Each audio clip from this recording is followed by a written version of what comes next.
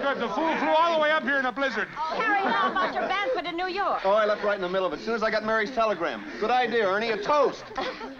To my big brother, George, the richest man in town.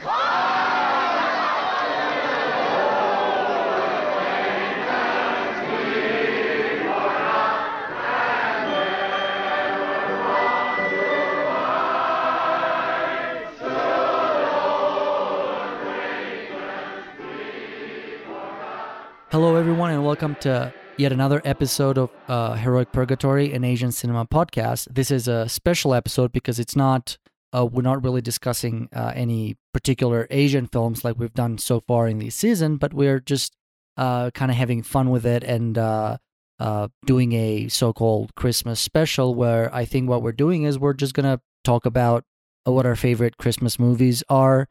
And maybe, offer you some recommendations in case you're looking for the perfect film to watch this Christmas. But first of all, how are you doing, Jason? Yeah, I'm doing fine. Busy with Christmas shopping and haven't been back to work since the start of this month due to another lockdown. Due to the museum closing. So. Yeah, so are you all by yourself, or are you maybe going back to your family? What's your Christmas routine? So I'll be going back to family and spending time with them and watching films, hopefully.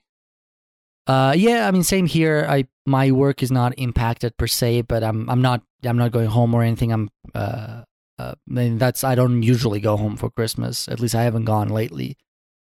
So it's going to be mostly me and maybe a couple of friends. We'll see how that goes. All right. So what we'll do before we actually start, our discussion of Christmas movies, we'll go through the usual segments of our podcast. And the first one is what we've been watching or what we've been doing since last time we spoke. So why don't you start, Jason, and tell us how your last 2 weeks have been?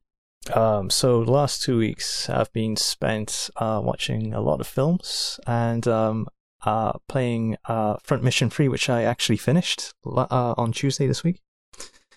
So I put in like 72 hours into that game, and I probably could have used it more productively, but that was over the course of about 6 months.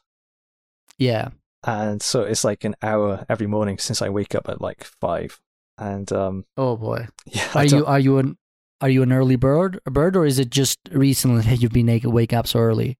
Early bird. Like my first part-time job was as a cleaner, and so like once you get into that routine, you don't really get out of it, I find.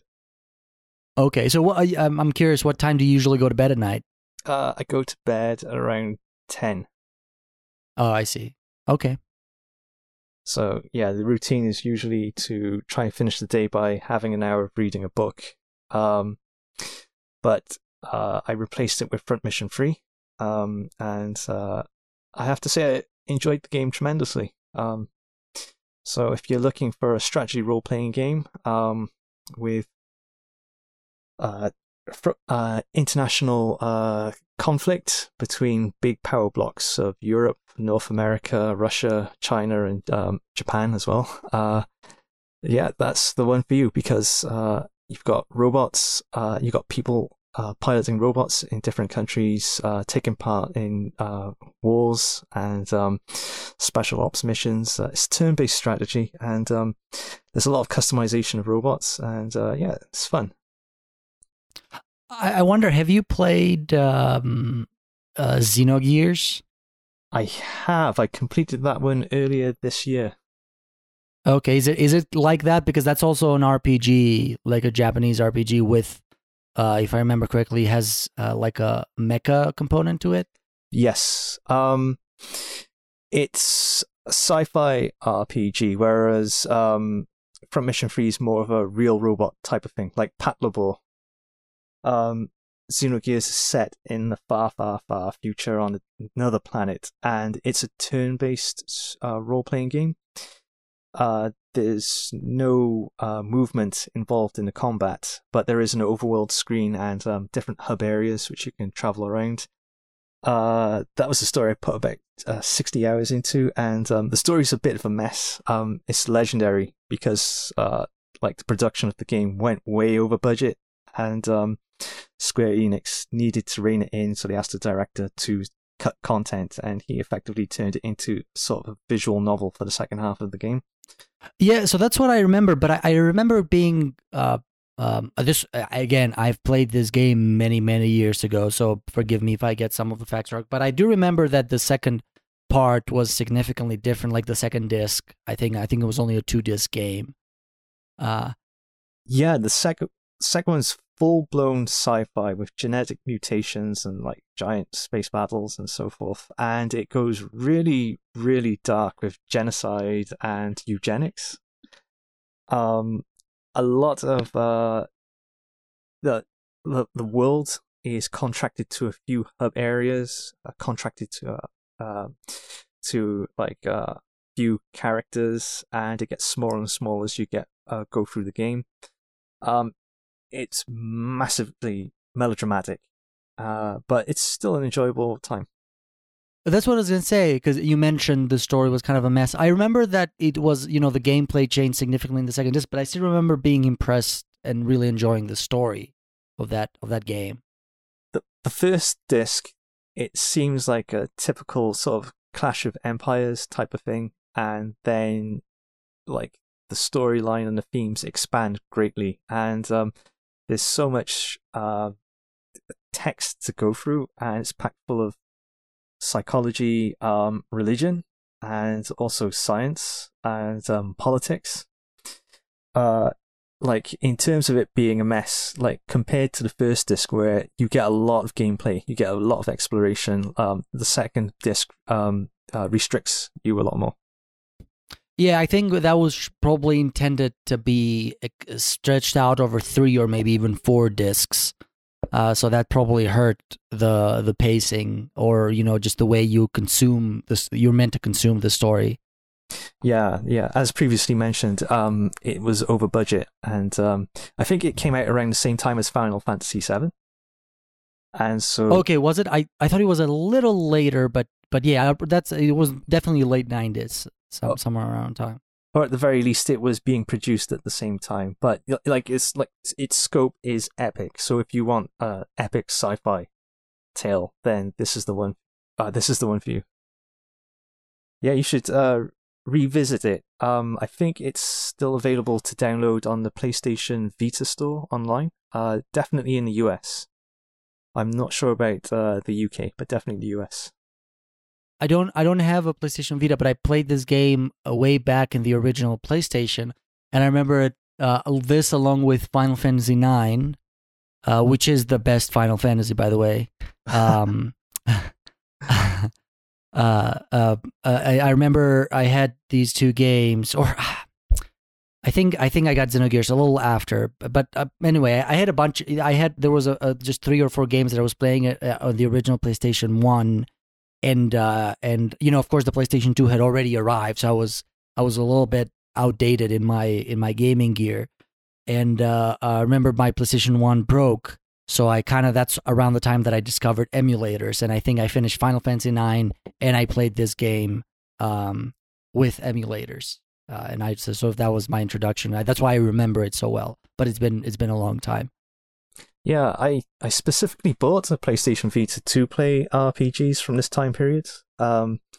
Just having the ability to download some of the games that I missed and have them in one convenient place was fantastic. Yeah, that's why I had a PS3 actually, to play all these old games.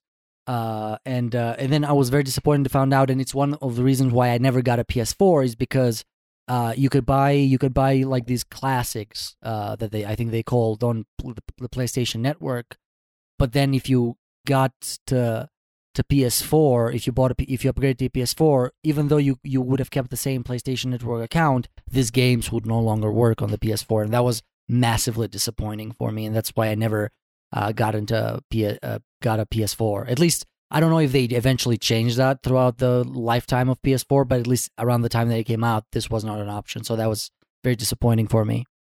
Yeah, like backwards compatibility is still a massive thing for the game community. People are anxious about the PlayStation 5 having backwards compatibility, and it does have the the ability to play PlayStation 4 games, but I don't think it has the ability to play any of the older classic games. You're talking about 5 now. Yeah, PlayStation 5. Yeah, I think I've heard something along those lines. And now you are restricted to buying classic games for a particular console. So if you've got a PlayStation Vita, you can access the PlayStation Vita store. If you have a PlayStation 4, you can access PlayStation 4 store, and so forth. Yeah, I mean, I don't have any of those, but I do have a Switch, and a lot of these games are also being, I guess, Square and Nintendo are bearing the hatchet. So a lot of these classic, at least Square RPGs, like the Mana series and all the older Final Fantasy are coming out for the Switch. I've only bought a few of them, and I think I mentioned this a few episodes ago, and I still haven't progressed much. That I bought the Final Fantasy VII for the Switch, and I just God, I find that game so boring, especially the first disc up to the part where, like, spoiler alert, a major character dies. Then it starts to pick up, and I've never progressed much but just that getting through that first part is just, I find it so boring and so badly paced. It's very hard for me to get through it. Do you find that, like, having played modern games now, that it's harder to go back to older games?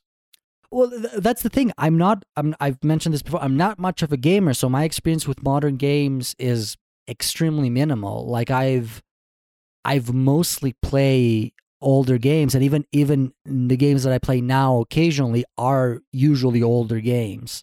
Like, as a fun fact, and I'm sorry we're kind of derailing the conversation. I'll let you back to your list. But yesterday I looked up at my GOG. I don't know if you know what that is. Good old games. Yeah. Yeah, I looked at my library and I found that at some point I had purchased an Eye of the Beholder bundle. There are a bunch of games from the late 80s or early 90s, and I started playing one of them. I didn't get very far, and it is a bit dated by modern standards. Even someone like me who doesn't play many modern games realized that. But I don't know, I enjoyed it, and I was, I have GTA 5 in my computer, and I had Eye of the Beholder, and I chose to play Eye of the Beholder just because that's kind of the kind of game that I gravitate towards. Yeah, I don't know if it's age, but I find myself more nostalgic for games of the past, like the Monkey Island series, and also these RPGs, which is specifically why I got the Vita. But I tried going back to Fallout 1, and I found it really slow going. Tough time. Well, it's funny. Well, you mentioned a couple of things that I just want to jump into. First of the Fallout one, I kind of felt the same way with you, although, to be fair, I didn't give it much of a chance. But I think if I kind of like maybe powered through the beginning, I would get used to it, because even though I didn't find I only played it a few minutes, but I didn't find it as compelling. The same people that kind of made Fallout and then Fallout 2 were involved in one of my favorite game series, and that is the Baldur's Gate game series. Oh, yeah. Yeah, so I love those two games. I've played Baldur's Gate 2 multiple times, and I think the first Fallout, I think it was a different team, but some of the Baldur's Gate team was involved. I'm not sure how they were more involved in Fallout 2, I think, something like that. I don't remember exactly, but it uses the same engine, I think, the same game engine. Yeah. So like, I think if I just, persisted a little bit more, I think I would eventually get into Fallout. And so that was my comment number one. The other thing is, you mentioned the Monkey Island game. That's another thing that I probably play the most is point and click adventure games. Yeah. A lot of I'm not that huge into the Monkey Island games. I've only played the first one. I find the humor style is not kind of I appreciate that how they have approached the games, but I don't find it that funny. And I also find the engine that they use, the Scum engine, where you pick the verbs of what you want to do, I find it a little bit too outdated, even for me. But otherwise, I love point and click games, like especially the ones released by Revolution Software. Oh, Broken Sword and Beneath the Steel Sky. Beneath the Steel Sky, and I finished their sequel. I essentially got it on day one that it came out, the Beyond the Steel Sky. Yeah, how was that? It was pretty good. I don't think it's as good as the first one, but again, could be could just be my nostalgia glasses. I'm fully aware of that. I think a lot of people would agree that it's not as great. I think the original one was a real kind of tour de force in independent game development, quote unquote independent, because it sort of fits into that category. But again, I think the aesthetic and, considering the limitation of the technology that they were developing it for, and the soundtrack, that was a fun fact, was composed by one of the programmers. They didn't have a dedicated composer for that original game, and it's pretty memorable. Yeah. I just think the original Beneath a Steel Sky is a little better, but I did enjoy Beyond a Steel Sky, and I would wholeheartedly recommend it. And the Broken Sword series, of course, is fantastic. I think maybe the fourth one was the one the most criticized, and I agree, but I think they've stayed consistently good over the years, and the last one was pretty good too. In fact, I enjoyed the last one maybe the most, even though people argue that the first one is the best. Still, they're all pretty good. The last one is actually on PlayStation 4. Oh, is it? I don't know. The idea of playing a point and click game on a console seems very, very strange to me. I mean, it's in the name. It's point and click. How can you do that without a mouse? You're talking to someone who played Broken Sword on Game Boy Advance. Which one? The first one. Oh, okay. I think you're talking about the remake, because the original was not on a Game Boy. Oh no, I still have the first two, which are PC CD-ROMs. I also got Broken Sword on a handheld console, which I think was the Game Boy Advance. So I played it with like the cursor and the A/B buttons. Okay. I mean, I can imagine that I don't know. I did have Broken Sword 3 on an Xbox, on the original Xbox. And I mean, it wasn't too terrible. I think they had done a good job at porting it, but then I replayed it on a PC a couple of years later, and I think the PC experience was much more enjoyable. Okay.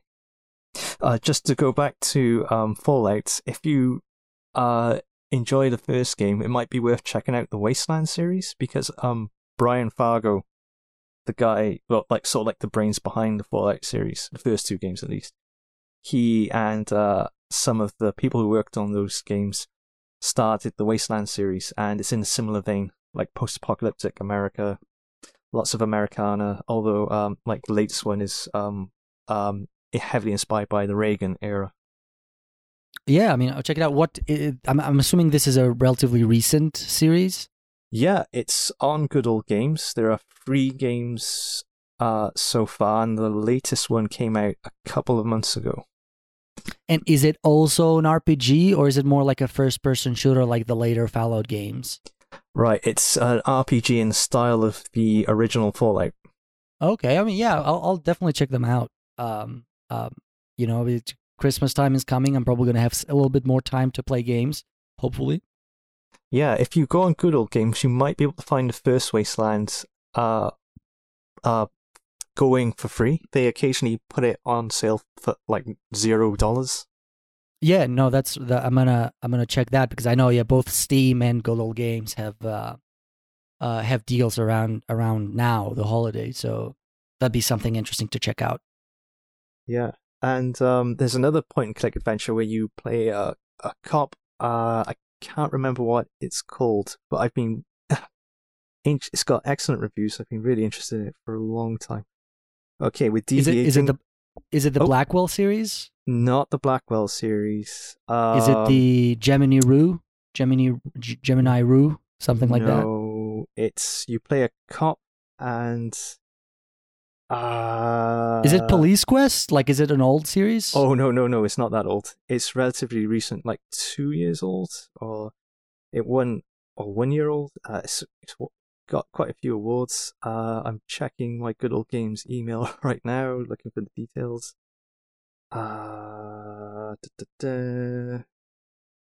Again, like I mentioned at the beginning, this is the Christmas episode, so we have no structure. We're just going to wander like that for the entire episode, so I apologize in advance to our listeners. Disco Elysium. Oh, I haven't played it, but I know of that. Let me. I just brought up my Steam library to see if I have it. I'm definitely aware of that. But yeah, have you played it?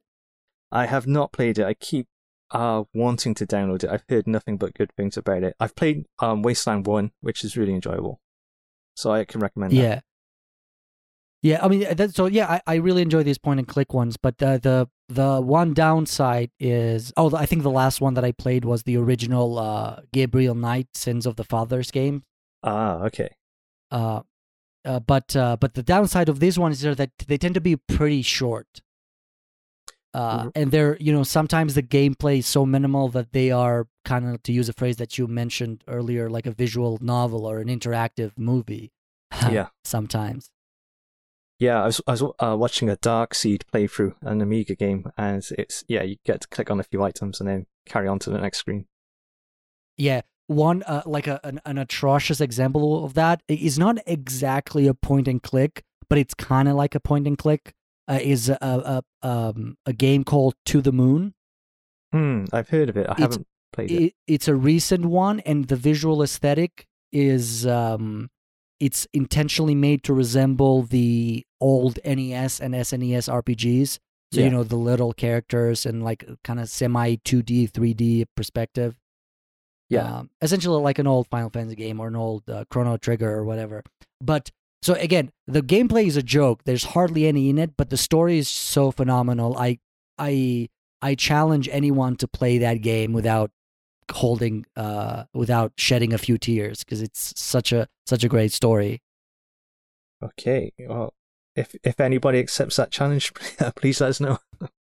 Yeah, so it's To the Moon, and it's an indie game, so you can probably find it for very cheap. Okay, so enough about video games, I suppose. Yeah, to what? So you finished Front Mission 3 this week. What else? Or recently, what else? I have not played any video games since then. I made a solemn pledge that I would see out the rest of this year by reading books and practicing Japanese. So that's like 72 hours on a game. Whenever I see big numbers like that, I always feel big regret. But I enjoyed it, and I enjoyed the game, and so I shouldn't have any regrets. Right. So in terms of what I've been reading, I went back to The Summer of Abume, and I've been practicing Japanese, and I've been watching a lot of films. Oh, my review for Kiyoshi Kurosawa's To the Ends of the Earth was published last week. I saw that. Yeah. It's a great film, travelogue / character study, with a phenomenal performance by Atsuko Maeda. So if you have the chance to watch the film, it's 2 hours long. I can imagine some audience members feel like it's meandering, but it has a point. You're watching this central character develop over the course of the film, and it has some barnstorming musical numbers. Other films I watched, The Thing from Another Planet, which is on BBC iPlayer. Specifically for this podcast, as you'll find out later on. And a lot of the films from the Christmas list. I'm trying to think if I... So let's keep them, let's not kind of reveal them all right now. We'll keep them for when we actually do that segment. Yeah. And I've been watching lots of new Japanese films, some from major studios, some from independent filmmakers. And I've watched... this is in preparation for next year. I don't know how much I can say at this stage about what is in preparation for, but I've also watched some classic Japanese films as well. Let's see, what was it called? Gan, or The Mistress. And I rewatched that after watching it earlier this year. A really moving tale about a lower class woman who's tricked into marrying a moneylender and finds she's trapped in a horrible relationship. And that was sort of my 2 weeks, apart from like going out doing Christmas shopping and visiting relatives.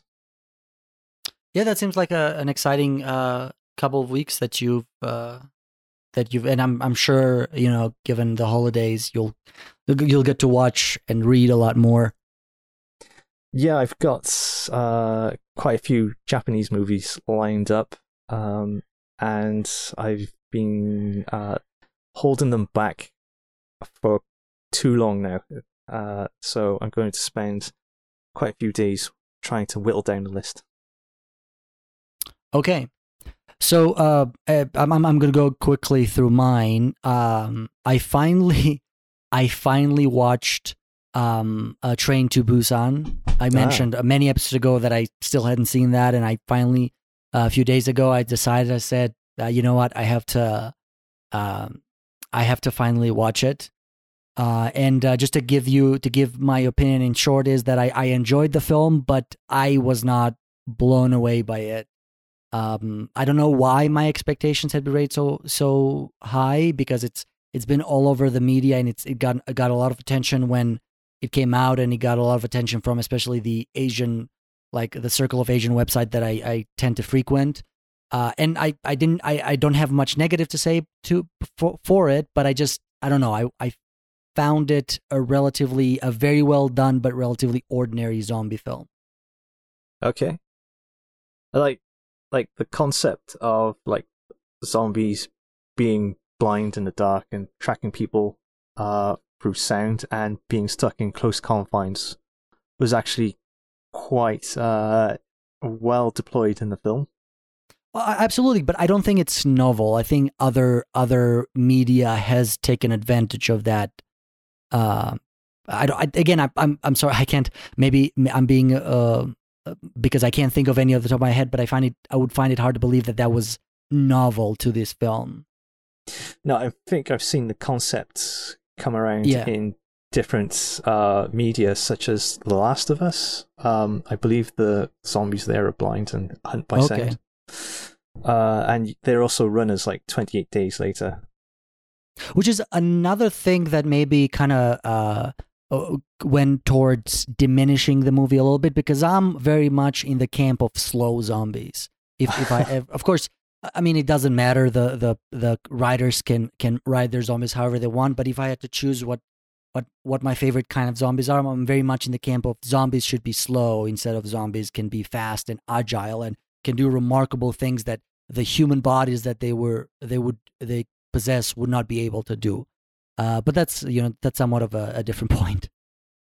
Yeah, it's like the best zombie movie in recent years, I would have to say, is I Am a Hero, a Japanese movie, which is based on a manga, and that features slow zombies. So if you get the chance, please check it out and let us know what you think. Yeah. But yeah, like I said, I agree with you. Whatever the concepts that it played with, it employed them very well, very competently. So I don't have anything to point out as a flaw. I just found it relatively straightforward, for lack of a better term, and a competent film, but it didn't blow my mind. And maybe that was just a matter of expectation. Maybe my expectation for the film was raised to such a level that it kind of colored my view of it. Yeah, sometimes a film can just be well made. Yeah, that's right. Yeah, and I think Train to Busan definitely meets that criterion. Yeah. Okay. And I've also been on a little bit of a political bend. So I've watched a few political films like Hotel Rwanda. I hadn't seen that with Don Cheadle. Mm-hmm. I watched the recent Netflix film, The Trial of the Chicago 7, directed by Aaron Sorkin. Yeah, that's right, the famous screenwriter. Very well done. I recommend the film. I thought it was great.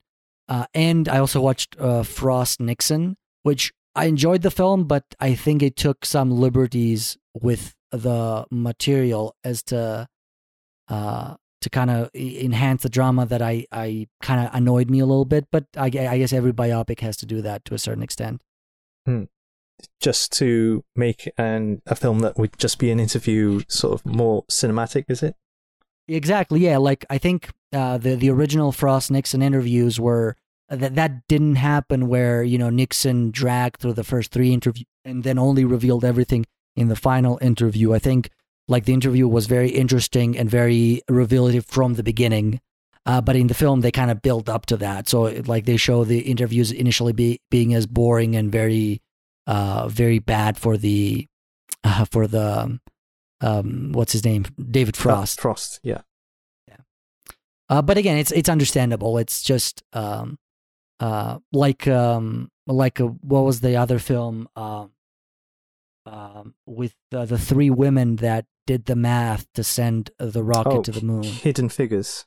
Hidden Figures. Great film, very enjoyable, great acting, wildly inaccurate and wildly false in terms of what really happened and how it depicts the events. And it's something that I feel needs to be pointed out, but not necessarily something that diminishes the value of the film. Yeah. Okay. And I started watching a new series that I've been enjoying very much, and that is Utopia, the 2013-2014 British series. Okay, so not the Amazon remake. No, I watched the first episode of the Amazon remake, and I didn't like it that much. Again, that's only one episode, so who knows? But I kind of then I found out that this is based on a British series, and I checked that out, and I found it much better made. I'm really liking the visual aesthetic of the series. Just stands out so much, and I think it's used so well. Yeah. I was aware of it at the time, but I never actually watched it. Okay, it's a sort of an X-Files types of series, but much more R-rated than X-Files. Okay. So full of conspiracies about a pharmaceutical company or something like that.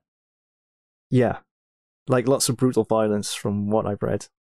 Yeah, although surprisingly, I don't think as much as the Amazon. I think the Amazon one just amps up the violence even more.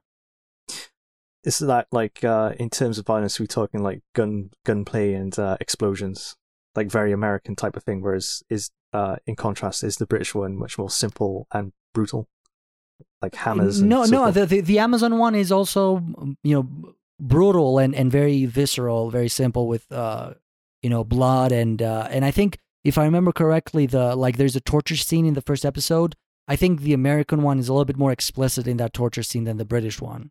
Okay. It'd be interesting to check the two out. Yeah, I think I might, although I read somewhere that the American one was canceled. So I don't know if there's any point. I was planning to finish the British one and then go back to finish the American one. But the American one was canceled. Apparently it didn't do so well. So I'm not sure if it's worth going back to it, but I still might. Who knows? Yeah.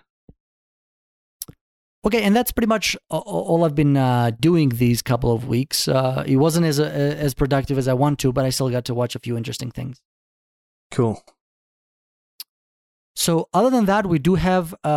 We didn't create a plan for this week, but I do have a couple of news items written down on my personal notes here, and the big one is that as you actually brought this to my attention, Jason, is that South Korean director Kim Ki-duk died yesterday, right? Yeah, he died in Estonia. Was it Estonia or Latvia? Estonia or Latvia. I can't remember, but he had traveled to the country, was it this year or last year? And he was in the process of getting citizenship. It was Latvia. Okay. And he was hoping to film to make a new film there as well when he... And this is, as of our recording, this was yesterday, correct? Or the day before? Yeah. Okay.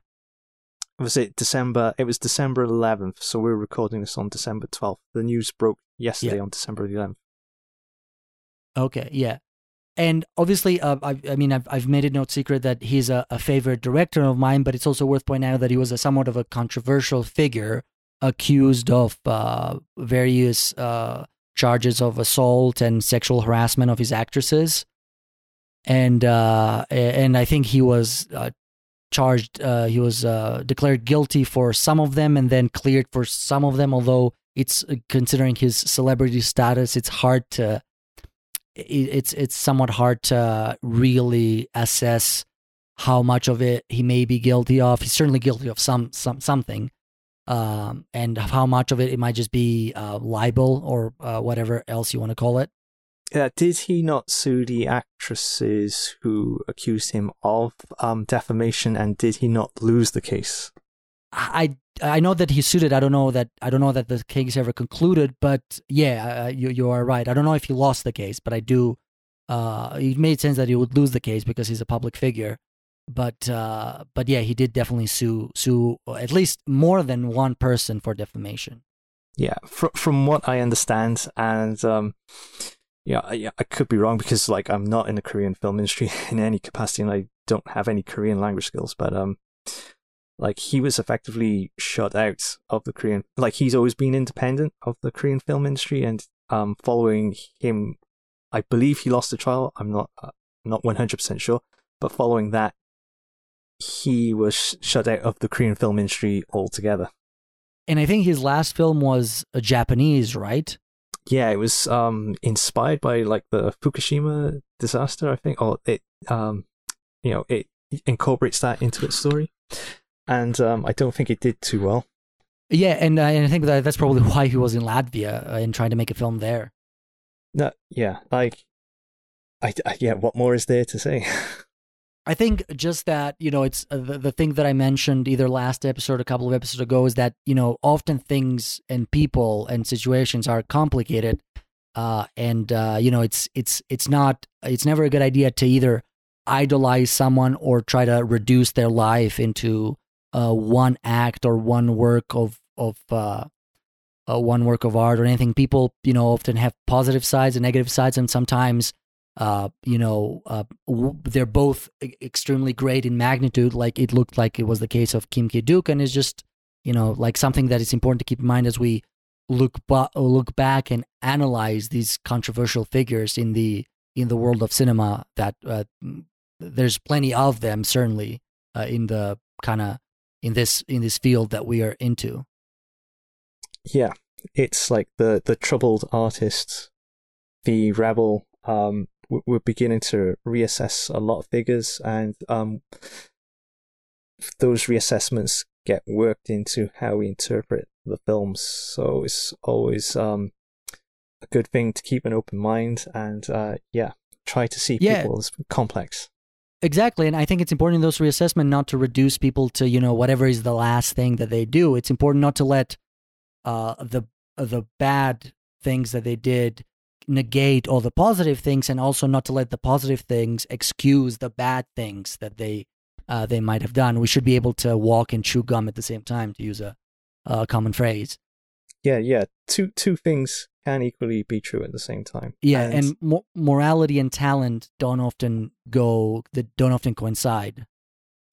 Yeah, in the future, like after all these scandals, there'll probably be different approaches to how actors and directors worked, and that will be one positive that can come out of this. Yeah, that's right. So I absolutely agree. I think we, of course, he's dead now, so there's nothing that can be, but I do believe that there is more to be gained from taking these events and making changes forward, instead of try to think in punitive terms on how do we punish the existing people who have committed wrongdoings, although they certainly should, legally speaking, they should be tried and receive the full consequences of the law that each of them deserve. But I think that's only a minor part of this. I think it's far more important to take all of these that have happened and kind of enact changes moving forward, so that we ensure there is a system there to maybe reduce the likelihood that these happen again. Absolutely. Okay, and that's all I had to say about Kim Ki-duk's death. I don't know if you had anything else to add. No, I think that's effectively summed up everything that could be said without actually going into an analysis of any films. No, and we'll definitely do that at some point in a future episode or a future season of Heroic Purgatory. Like I said, he's one of my favorite filmmakers, and there's definitely not his films are gonna be analyzed here.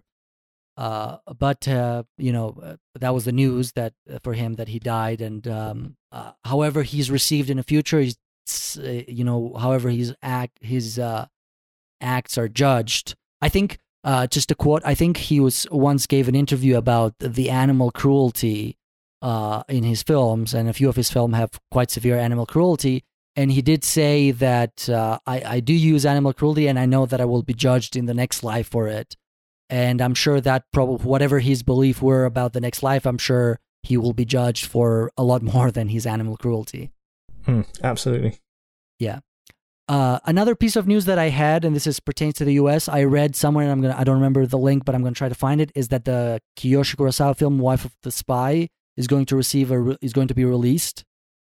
Yep. I in the U.S. I don't know if that's a theatrical or if that's in the sort of a digital cinema format, but I'm going to try to find that article that I read it, and I'm going to post the link. But it's something to look out for. You said you still haven't seen this film, right? No, it came out at the Venice Film Festival earlier this year, and I've only been able to read reviews of it, but all reviews point to a really good film. Yeah, so I'm gonna try to see what format, and if it's not physical, which I don't think it will be, if it's in some sort of digital format, I'm gonna definitely try to get my hands on it. Okay. Yeah, me too. Are there any other news that you would like to add to that? I can't think of any at the moment. All right.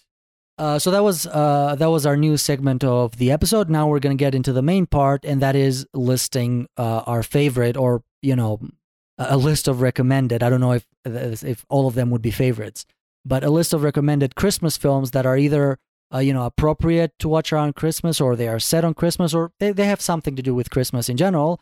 And we're gonna maybe have we're gonna talk about them just in a reduced capacity, because there's a lot of films to get through.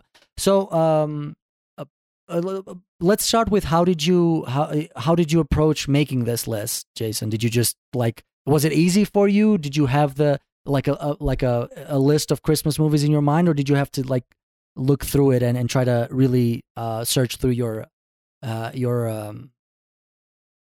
mind to find something? I gave myself a simple criteria, which was films either set on Christmas or set during the Christmas period, or films that I always watch on Christmas. And there are a lot to choose from if I take both criteria into account. So things that I have on in the background because they're always broadcast around Christmas time, and also DVDs that I have a special place in my heart that I watched over the Christmas period, the New Year period, and it was hard creating a list because there are so many good Christmas films. There's a lot of it's a massive genre, and I've probably picked some of the highlights that most people who enjoy American films from, say, the 80s, the 90s, and some of the classics, as well as some titles that are out from left field, some Japanese titles that will surprise people. Yeah, and that's not interesting because I think one or two of them I have not seen, so I'll be interesting to hear your opinion and why it is that you recommend them. Okay. And what criteria did you have? So for me, it was a little bit harder because normally Christmas time for me is not something that I deeply associate with films. I don't have a list of obvious Christmas films, so the criteria for me was, I think, a little bit looser. I just listed things that for one reason or another, I associate with Christmas, and some of the reasons are more solid than others for this film, as I'll point out. But yeah, it was harder for me to come up with this list. There's only one film that I watch every Christmas, and that'll be the first one that I'll mention. And then the rest, I kind of had to rack my brain a little bit to find them. Like a lot of these films, that even the ones that are explicitly about Christmas, I have not seen on or around Christmas. Although I might after this recording, just to kind of stick to my principles. We'll see. Okay. So now we'll go through the list one by one, and we'll talk a little bit about them. Nothing too long and too to drag it out, but just to give, a reason of why it is that we recommend this and why it is that we associate this film with Christmas. So why don't you give us the first one? And just to clarify, at least for me, these are not ranked in any particular order of preference. These are just 7 or 8 Christmas films and randomly thrown out there. So at least for me, the one that I'm going to mention first on the one that I'm going to mention last are not necessarily in order of preference. They're just in random order. Yes, it's the same for me. And the ones I'm going to list first are like sort of things I have on in the background, ones that I've grown up watching and sort of appreciating. I may not pay full attention to them all the time, but if they're on television, I'll just have them on in the background. And they like titles like Scrooged with Bill Murray, Trading Places with Dan Aykroyd, Eddie Murphy, and Jamie Lee Curtis. Gremlins and The Nightmare Before Christmas. So like a really heavy American contingent there. Gremlins and The Nightmare Before Christmas, like they're set on Christmas. Like Christmas is a big theme for The Nightmare Before Christmas, and this, like, to me, they represent something that Hollywood doesn't do so much these days. It's like really gothic, even horrific types of movies set on Christmas. Yeah, Gremlins is like it starts off innocently enough with an inventor going to Chinatown and getting this strange creature, and it sort of evolves into this brutal, like even horrific sort of serial killer type of movie where you got these horrible creatures stalking the town. And The Nightmare Before Christmas is a perfect sort of amalgamation of gothic horror and Christmas time. And it's hard to imagine Hollywood making a big stop motion musical like that nowadays. Yeah, I think the A Nightmare Before Christmas, and I rewatched that recently. I haven't seen Gremlins in a while, but I remember it. Is probably my favorite movie that is explicitly about Christmas. I have it's kind of it's a great film, and it's also, even though it's not directed by Tim Burton, he definitely, at least from what I've read, he had a big hand in its making. It's kind of a sad reminder of what Tim Burton used to be and what he became later on. But I agree with you. It is not only hard. It's hard that he was even made in the first place. It's incredibly impressive at how imaginative the film is, and even how much it achieves with its simplicity. Indeed, I like the different models are just so full of character, and I love and the voice acting matches perfectly. So it's enough to sweep you away into this world where you've got all these like stereotypical images of Christmas and Halloween. Yeah, and you get 2 for 1. It's a Halloween and a Christmas movie. Yeah, and it's about a guy trying to discover his true character. So it's brilliant character development. It's family friendly in a sense, but it satisfies like a more wacky part of like what you might expect in a it has like a darker component to it, that it's not so dark that it takes away its family friendliness, but it's just satisfies that itch so well. Yep, there's a lot of peril and some dismemberment. Yeah.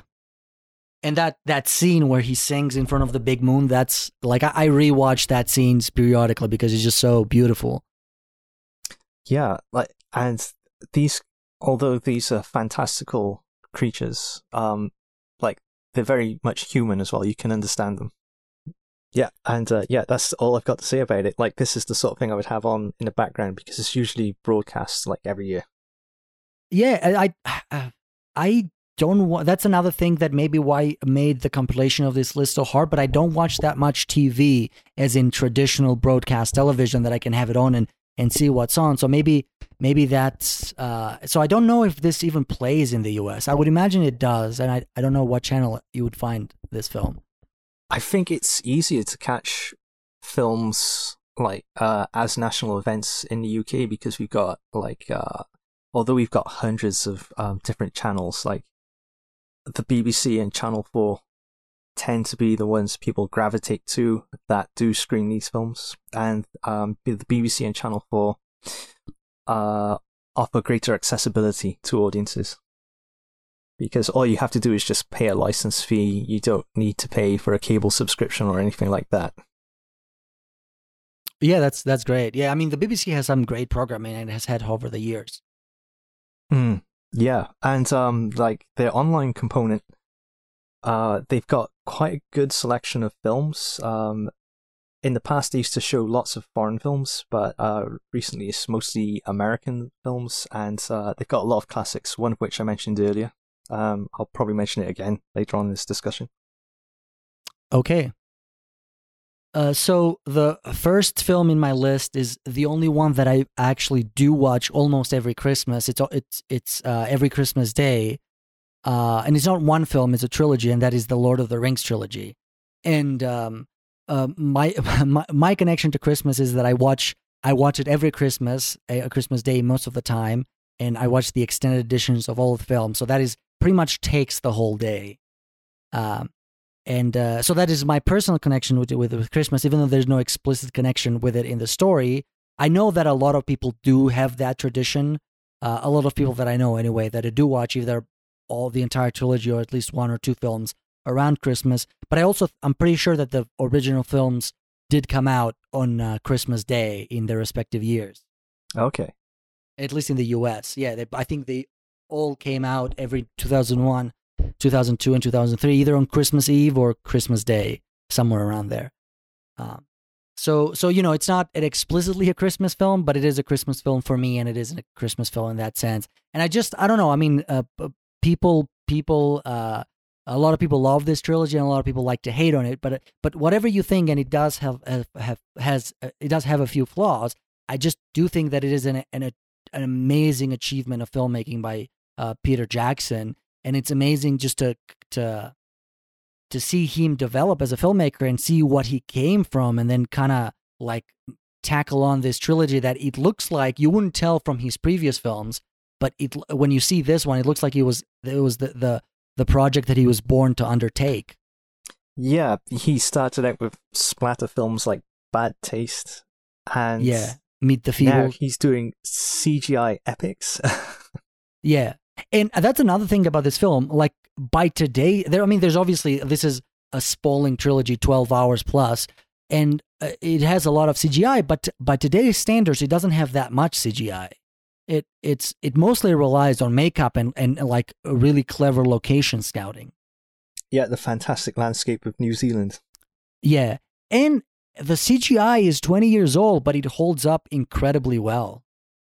What I enjoy about the CGI in The Lord of the Rings is it's not overwhelming like you find with a lot of films. Absolutely. Like you would later do in The Hobbit. Yeah, like he comes from practical effects, and you still get a sense that practical effects are heavily involved in Lord of the Rings. Yeah, I wonder if it's like The Lord of the Rings trained him so much that he went to make King Kong. I enjoyed the film, don't get me wrong, but it is a laughable film in many ways.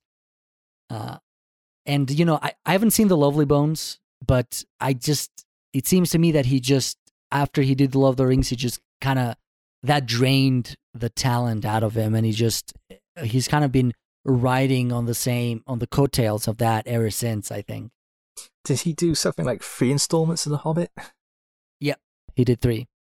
Yeah, it's like, and since then he's also done a documentary, They Shall Never Grow Old, I believe. That was actually pretty good. I saw that. I forgot about that. Yeah, that was a very interesting. I saw it in 3D.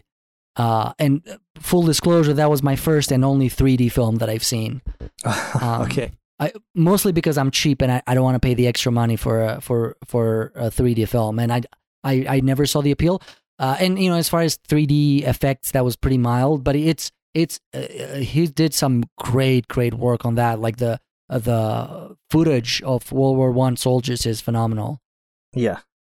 So I take it like James Cameron's next 5 installments of the Avatar series are not on your watch list? Well, I mean, I'm probably going to watch, well, if he ever makes them, but I'm going to watch them in regular. I saw Avatar in regular 2D. Like I might watch it in 3D. I'm not against it. Like I said, it's mostly because I don't want to pay the extra $10 for a 3D ticket. Yeah, I think a lot of the problems with 3D films, it's like, say, for example, with Alice in Wonderland by Tim Burton, it wasn't filmed in 3D to begin with. It was added as a component later on, wasn't it? I don't know, honestly. Okay, well, from what I understand, and while the like James Cameron's projects, like Avatar, and there's like a deep sea one, those have been specifically filmed in 3D. He's like researched new technology to pull this off. And I did watch the 3D Avatar in a cinema, and I was really blown away. Okay. Then I might watch it. Like I understand the technology was remarkable for Avatar. But I don't know. I didn't at the time, at least I didn't think it's worth it. I might reevaluate that opinion when the next Avatar films come out. So yeah, I think we've got quite a few to go through. Yeah, I don't know. I mean, considering his age and how slow he's been going, if I was a betting man, I would probably bet that we're not going to see all 5 of them. But who knows? One can only wait and see. Yeah. All right, so why don't you go down on your list? What's next for you? So the next one I have is a film by Sion Sono called Love and Peace, which I have not seen, so I'm going to rely on you to convince me that it is worth checking out. Okay, so Love and Peace is a film that came out in 2015-16, but it's actually based on a script he wrote like decades earlier.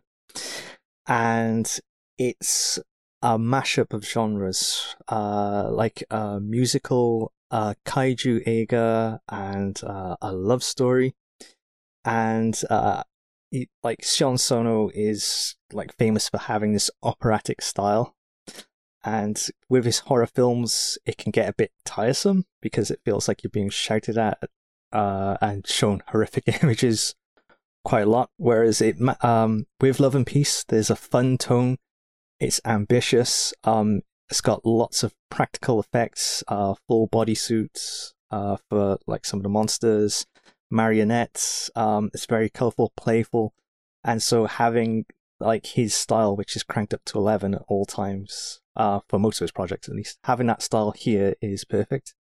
And you've got a character who has a rags to riches story. His name's Ryo, and like he's painfully shy guy, wanted to be a rock and roller, didn't have the confidence to do it, quit after 3 shows where nobody came to watch him.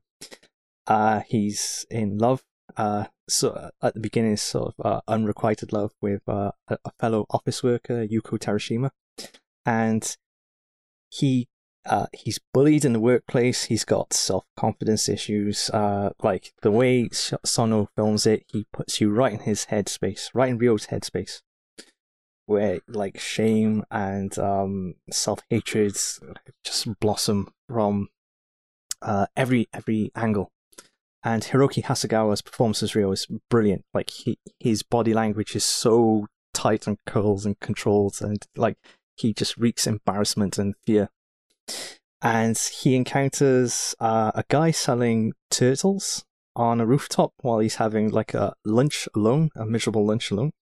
And this turtle he names Picadon becomes his best friend. Unfortunately, due to a series of events, he ends up getting flushed down the toilet, and Picadon encounters a man who could be Santa, and ingests like a magic tablet which can allow him to grant wishes, which is where the film really spirals out of control and becomes like a kaiju eiga rock musical. Maybe I've given too much away, but it's a lot of fun. I don't know if I've convinced anybody, but so what's the relationship to Christmas? So it's set over the Christmas period. Okay. And Picadon the turtle encounters a guy in sewers who's mending toys, could be Santa. Spoiler alert. turns out it is Santa. I have to say the poster looks Christmassy. Has that feeling about it. Well, it's the bright colors, and you've got all the props for Christmas. And that's true. It has that atmosphere about it, the colorful, the stars, the shine, and all that. Yeah, and it becomes like in Christmas, it's less about religion and more about like couples dating or kids getting toys, and it's got like the romance between Ryo and Yuko, and it's got like comments on consumerism, as you've got all these toys have been discarded by people who are getting a second chance, and Ryo himself is searching for a second chance in life. And I actually find like being reborn or having second chance in life is a theme that comes up in a lot of Christmas films, actually. Absolutely. So yeah, have I convinced you, or was that too much of a word salad? Well, you did convince me when you said that he's not. This film is not Sono turned up to 11, because that's my problem with some of his later films. He's kind of fallen. So he's relying so much on his trademark style that sometimes movies have no substance except that just his personal touch, which can be a bit too much sometimes. I think that's definitely the case with his later titles. Like Forest of Love was definitely a retread of things like Cold Fish, Suicide Club, and it just like it felt belabored, and he was treading water. Yeah, it feels like, and I mean, this is purely speculation on my part, but it does feel like he's gotten to the point where there's nobody there to edit him. Maybe.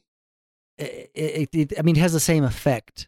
I think, especially with regards to Forest of Love, he was given a budget by Netflix because he's got the international auteur status.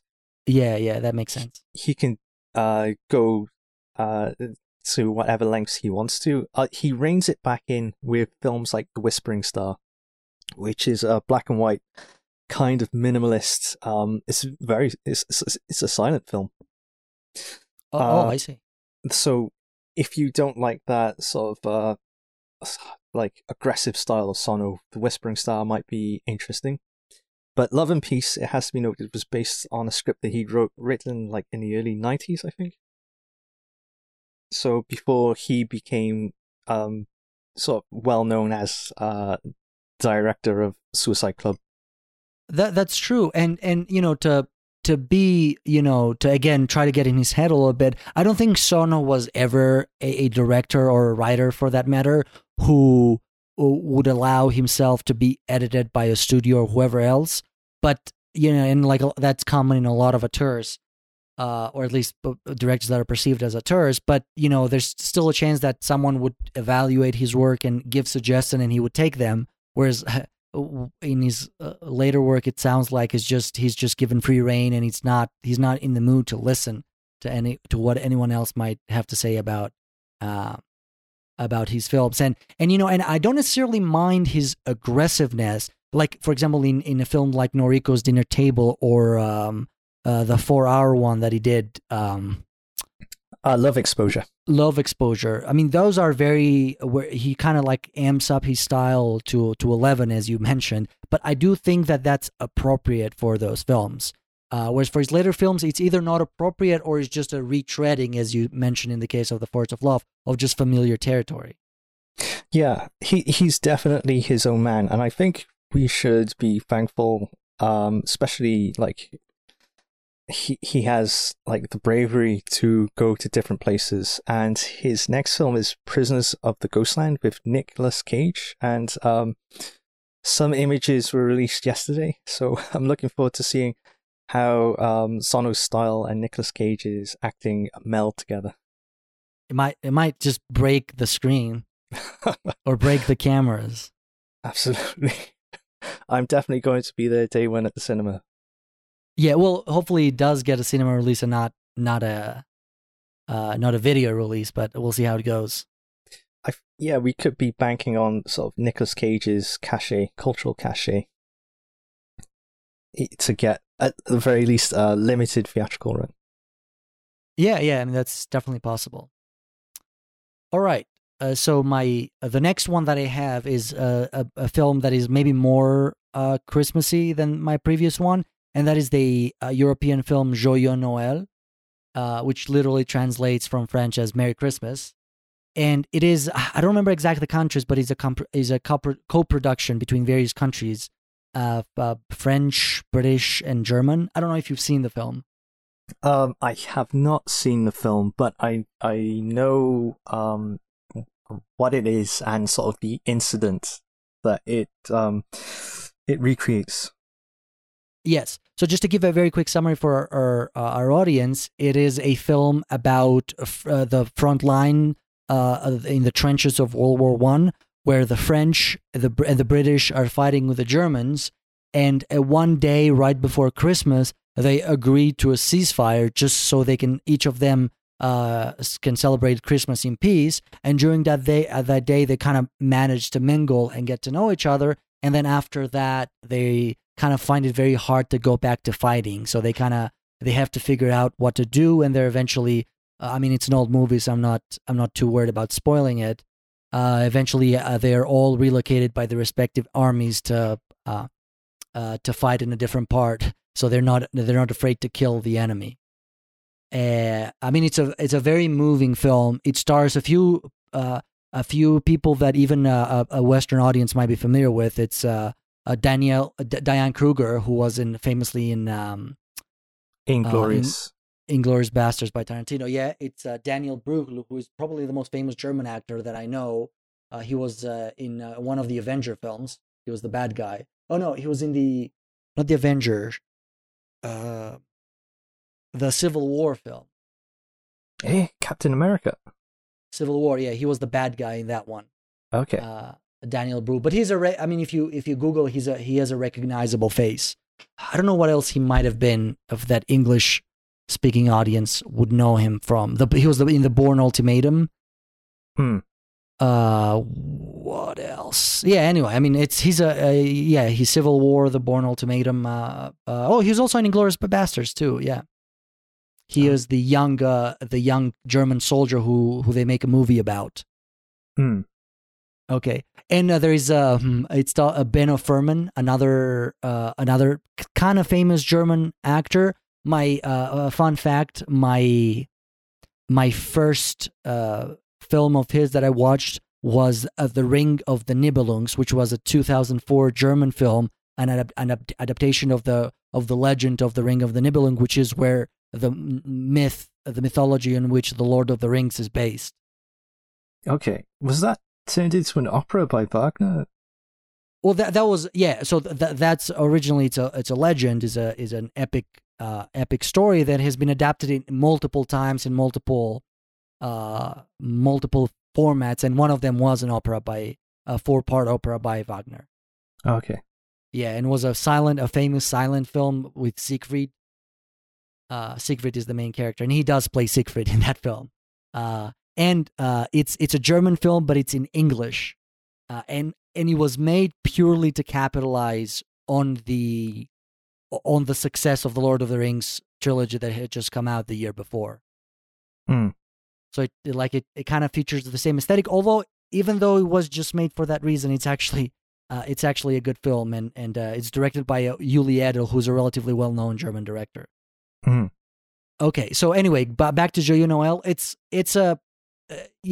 a very different, it's a very unusual war film in that it takes place in the front lines, but there's very little fighting in it, and it's just I think, again, whether or not you're religious or you're not religious, there's one thing that sort of the Christmas is in common, is that it's a time of celebration, it's a time of peace, and I feel like this movie does kind of literally captures that spirit where, the soldiers literally choose to ceasefire just to honor the holiday, but then they get to know each other and they realize that they just, like, the fact of them killing themselves does not make much sense. And it is something that truly happened, so it's not just a fabrication for the purpose of the movie. Although, who knows how much the film changed from real life? I don't really know what the true stories were because this happened in multiple parts of the front. It wasn't just one incident. But it's also I find it very interesting that something like you can only do this kind of plot set in World War One. You cannot do it in World War Two because World War One was a much more complicated war rather than World War Two, which was just an evil guy who wanted to take over the world. So I love movies about World War One, and this one is it takes has a special place in there because it's so unique and it's just so depicts such an interesting event that a lot of people are not even aware of. Yeah, it's counter to the images of like the hell of the trenches. Exactly, which World War One was indeed hell. It's the first. It was the first major war that used trench warfare. I think. Was it the American Civil War? Was like the first modern. The first war? one, but in Europe, might have been the first one that did. It was like the most heavily mechanized war up until that point. Yeah, like that. Again, it's a contrast to the hell of the trenches, and it shows that people have more in common than like war would allow us to think. Absolutely. Which is perfect for the Christmas period. Yeah. Yeah. I think this is maybe it's not my favorite film in the list, but it's maybe the most Christmas thing on my list. The most faithful, the film that I can mostly and like confidently call a true Christmas film. Right.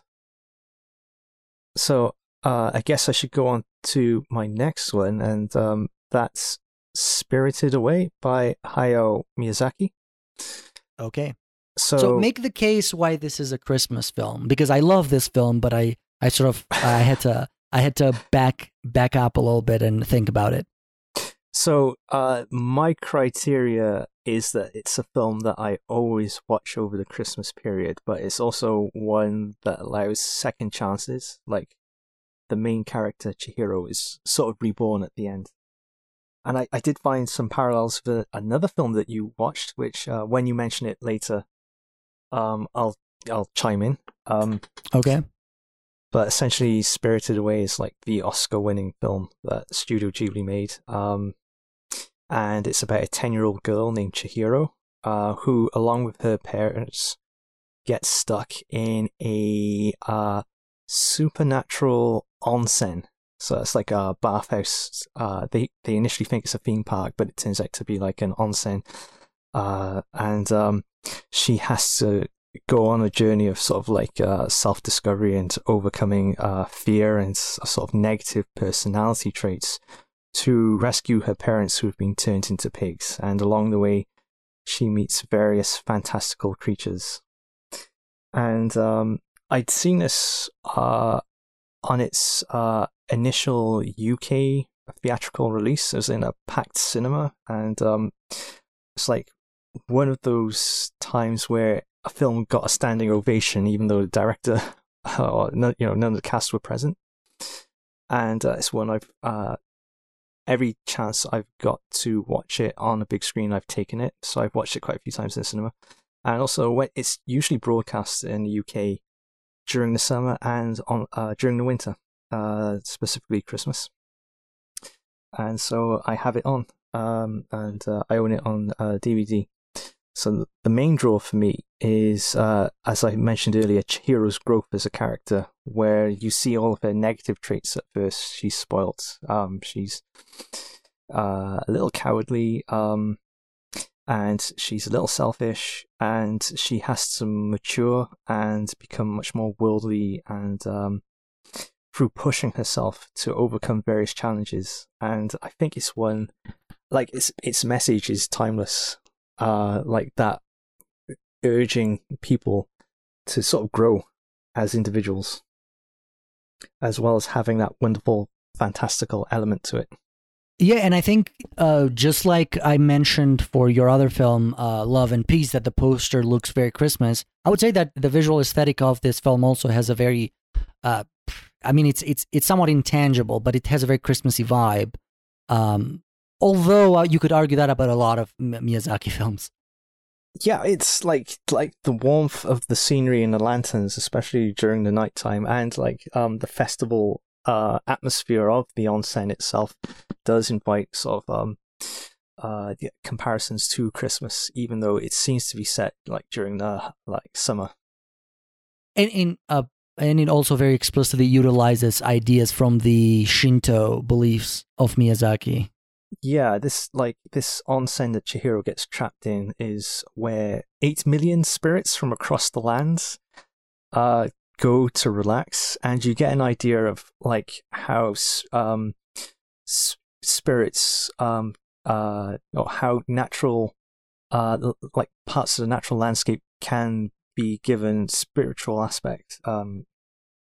So Haku, some of the characters she meets end up being like gods of rivers or mountains or the sea and so forth. So if you if you don't know too much about Shintoism, you can learn about how it's applied to the natural landscape. Yeah, but I do agree with you that if you, for example, don't know anything about Shintoism, you could perhaps interpret it as loosely as a Christmas movie, because it does have themes of sacrifice. That's a big thing in the film. Yeah, Chihiro has to be brave enough to risk sacrifice, and other characters as well. And that's the only reason they grow. And you get really fulfilling character development through seeing people sort of risk it all and come out on top at the end. Would you say this is your favorite Miyazaki film? Yeah. Top 5 Studio Ghibli for me is probably Spirited Away, Princess Mononoke, Whisper of the Heart, and Kiki's Delivery Service, and which I haven't seen. That's good. That's I haven't seen Kiki's. You could be a 50-year-old guy and still get a lot from seeing the main character Kiki, a teenage girl, sort of challenging life and wrestling with her self-doubt and overcoming it. And it's all of these films are wonderful. And also Castle Kaguya-Osho, which isn't a Ghibli film, but yeah, I think Spirited Away is my favorite. Okay. Oh, that's great. So what do you think of it?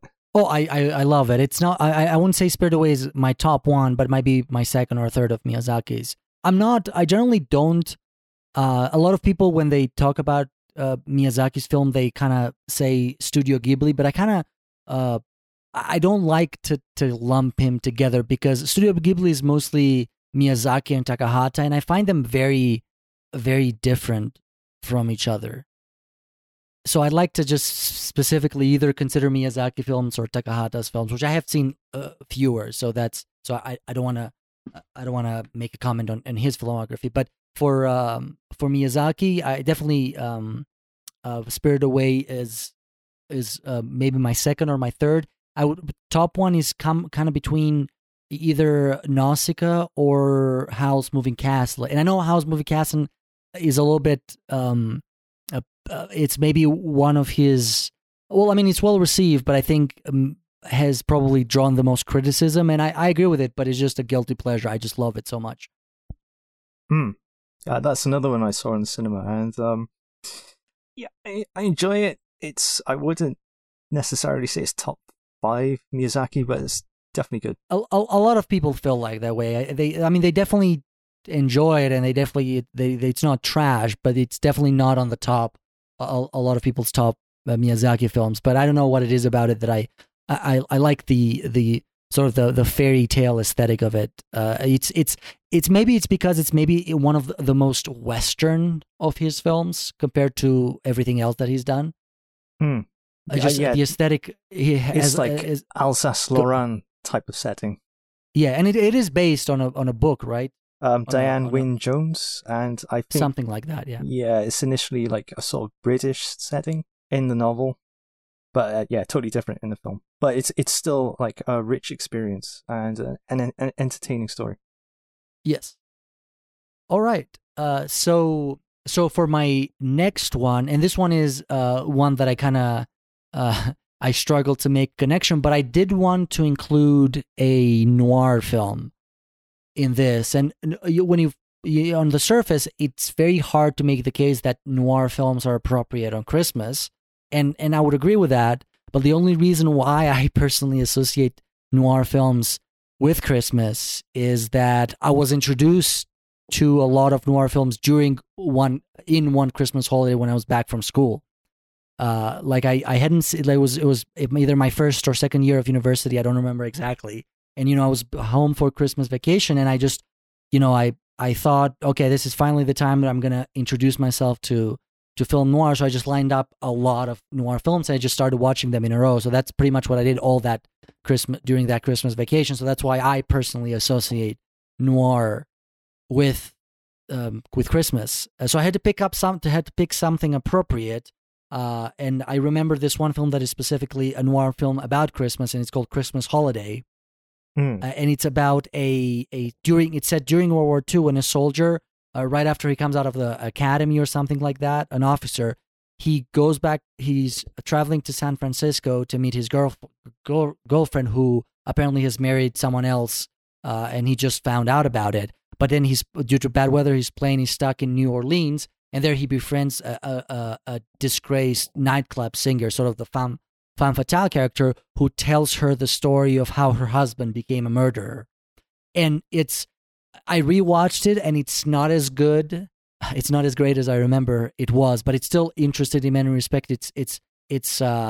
The noir atmosphere is fairly conventional, but it features a non-linear storytelling, which for the time was relatively new and unusual, and I think it does that very well. However, the film in itself is so that's why I'm going to pair this and make it a double feature. And this was just something that I came up with this morning, to make a double feature of Christmas Holiday and Night of the Hunter. Ah, okay. Yeah. So Night of the Hunter is maybe a little bit more popular. Is the only film that Charles Lofton directed about a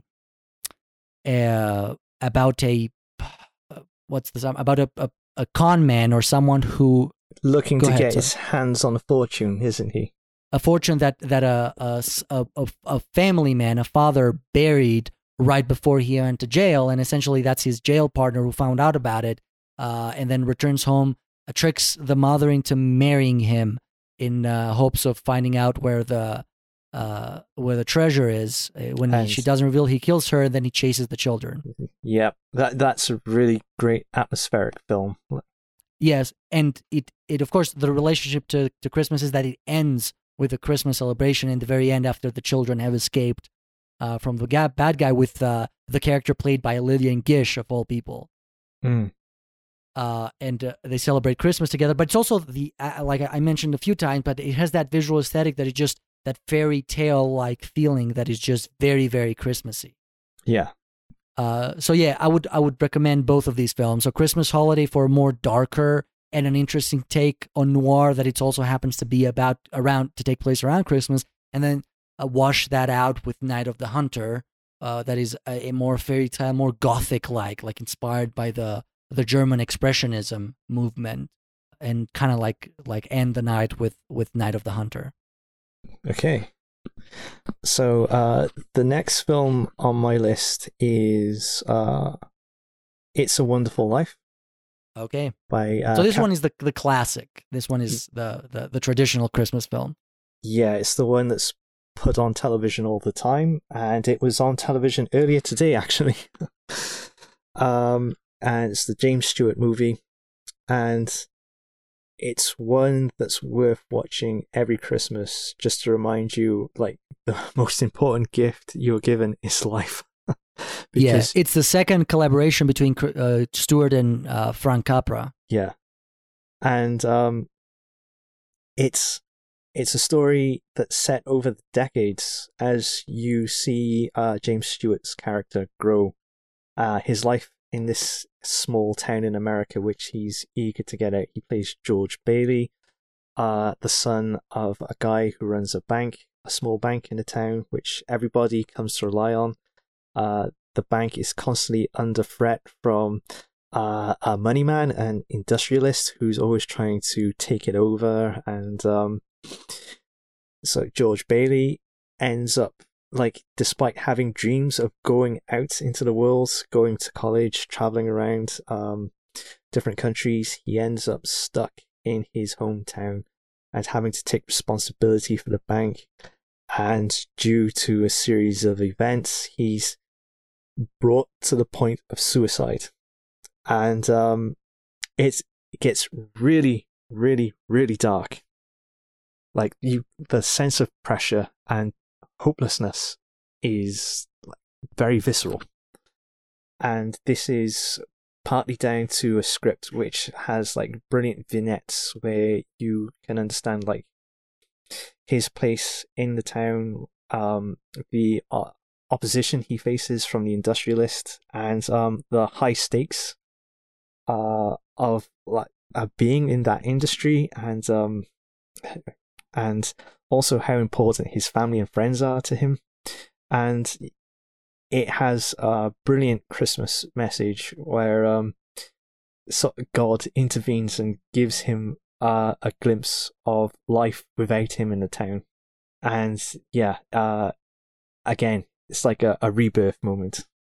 Yeah, and you did mention the darkness, and I did, well, the first time I watched it, which was a few years ago, I was taken aback by how dark this film gets at some point. Of course, it eventually everything ends well. Spoiler alert there, but it does it does go to a place that for perhaps the most famous Christmas film of all time. And even if you haven't seen this film, you're familiar of its reputation and its status as a Christmas film. It is unexpected at that point. Yeah, I was rewatching it earlier today because it's on television, and like the scene where like he's had the worst news possible about his job, and James Stewart is wandering around as his character. He's wandering around distraught, and he goes home, and like his interaction with his family is like something like Nil by Mouth, that really grim British movie, almost to that level of like disharmony, like family horror. And it goes even further with like death and addiction and so forth. Yeah. Do you know what film would make an excellent double feature to this one that is surprisingly similar but much darker? Oh, I know. What is it? The Magnificent Umbersons by Orson Welles. Oh, okay. Yeah, that's one I haven't watched. Okay, it has I mean, it's a different plot, so I shouldn't say it's the same plot, but it has a lot of plot points that are parallel to the life of the main character in It's a Wonderful Life. It's a rich industrialist who eventually loses all his wealth, and eventually slowly loses his family as well. In a town, essentially the name of the main guy is Amberson. But Orson Welles' ending is a much darker. And so imagine if it's equivalent to imagine It's a Wonderful Life if in the end just Bailey just died alone and poor in a ditch. Oh dear, that sounds really grim. However, the after he finished it and after he finished editing it, Welles was sent to Mexico to research a documentary, and that's when the studio took Welles' film away from him and tacked on a happy ending at the end. And it's so obvious that when you watch the film, it's clearly that the ending looks completely different from the rest of the film. It's so obviously tacked on, and I think that caused Welles to just never work with that production company again. I don't remember which one it was, but they essentially took the film away from him.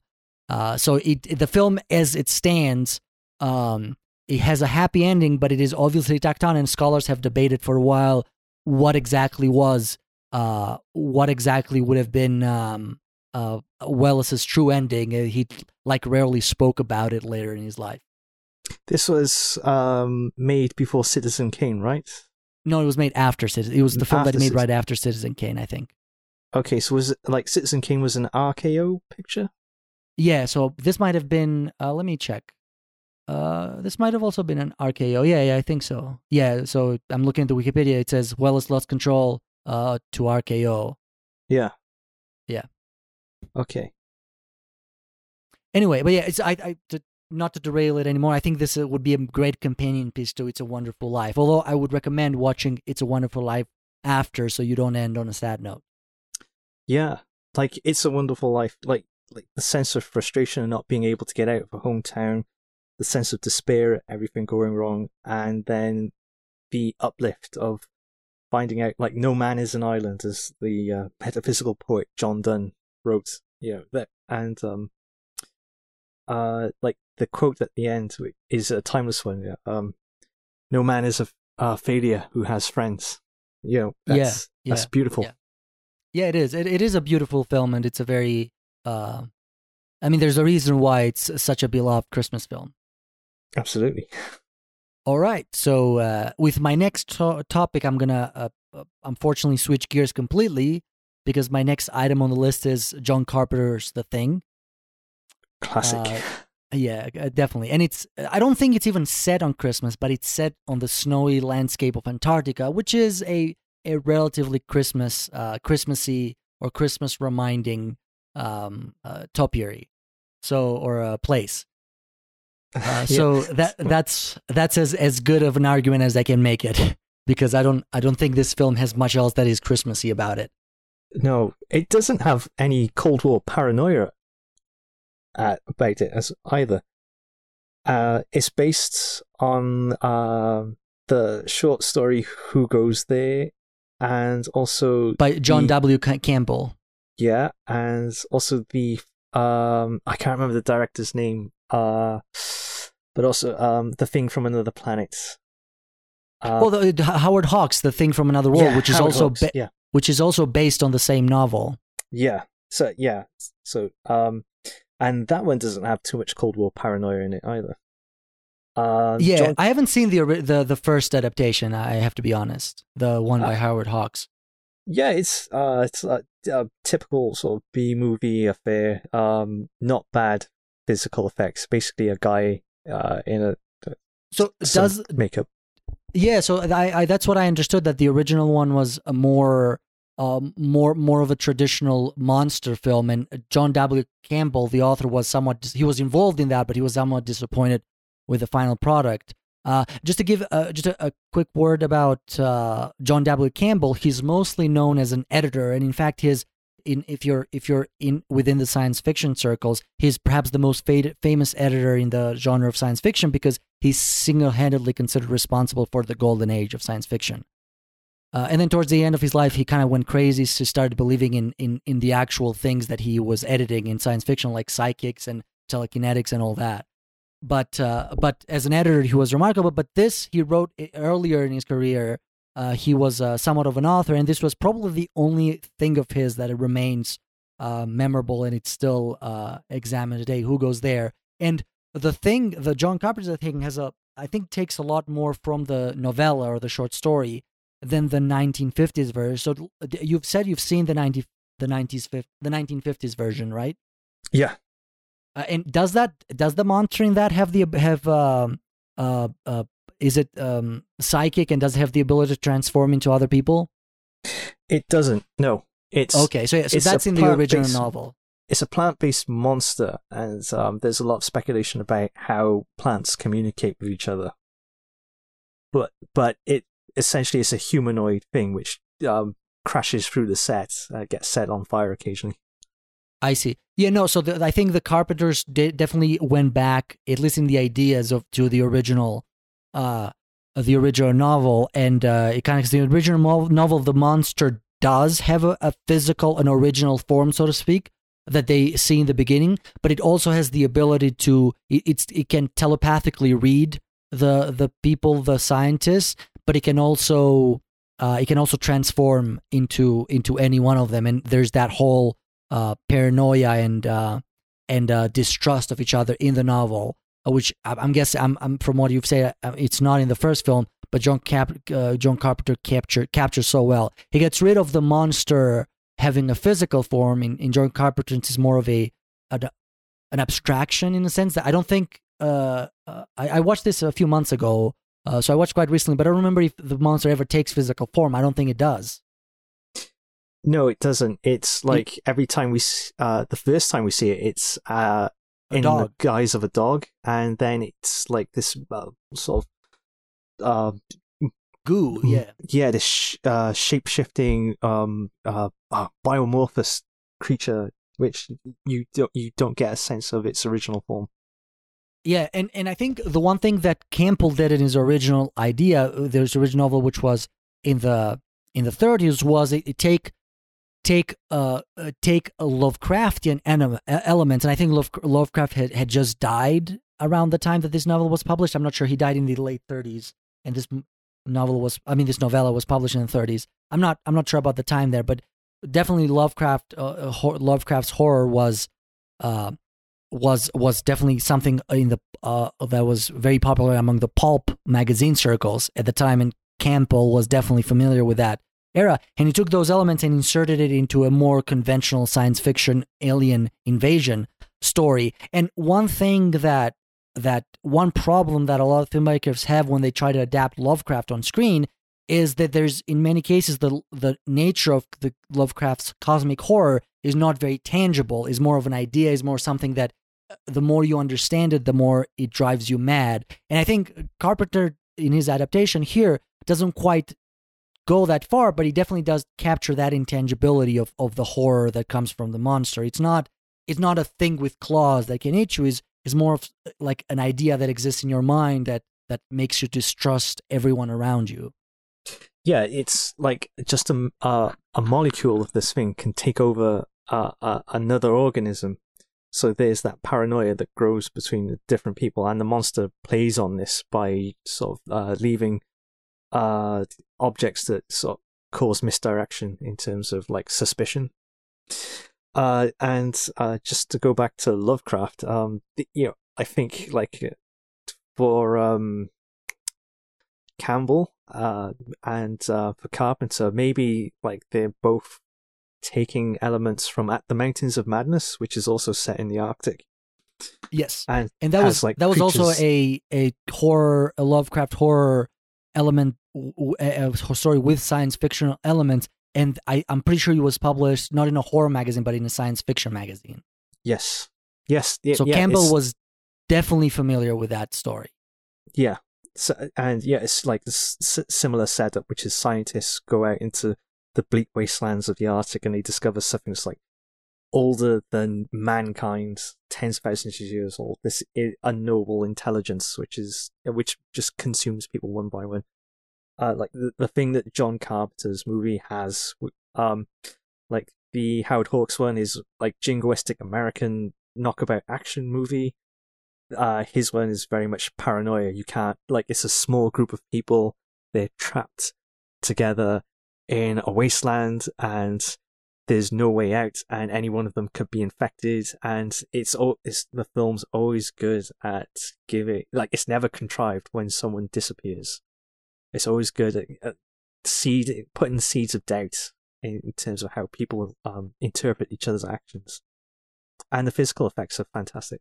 Exactly. Yeah. And one thing that I'll add to this is that, people that are listening to us may or may not know that I'm somewhat of a science fiction buff.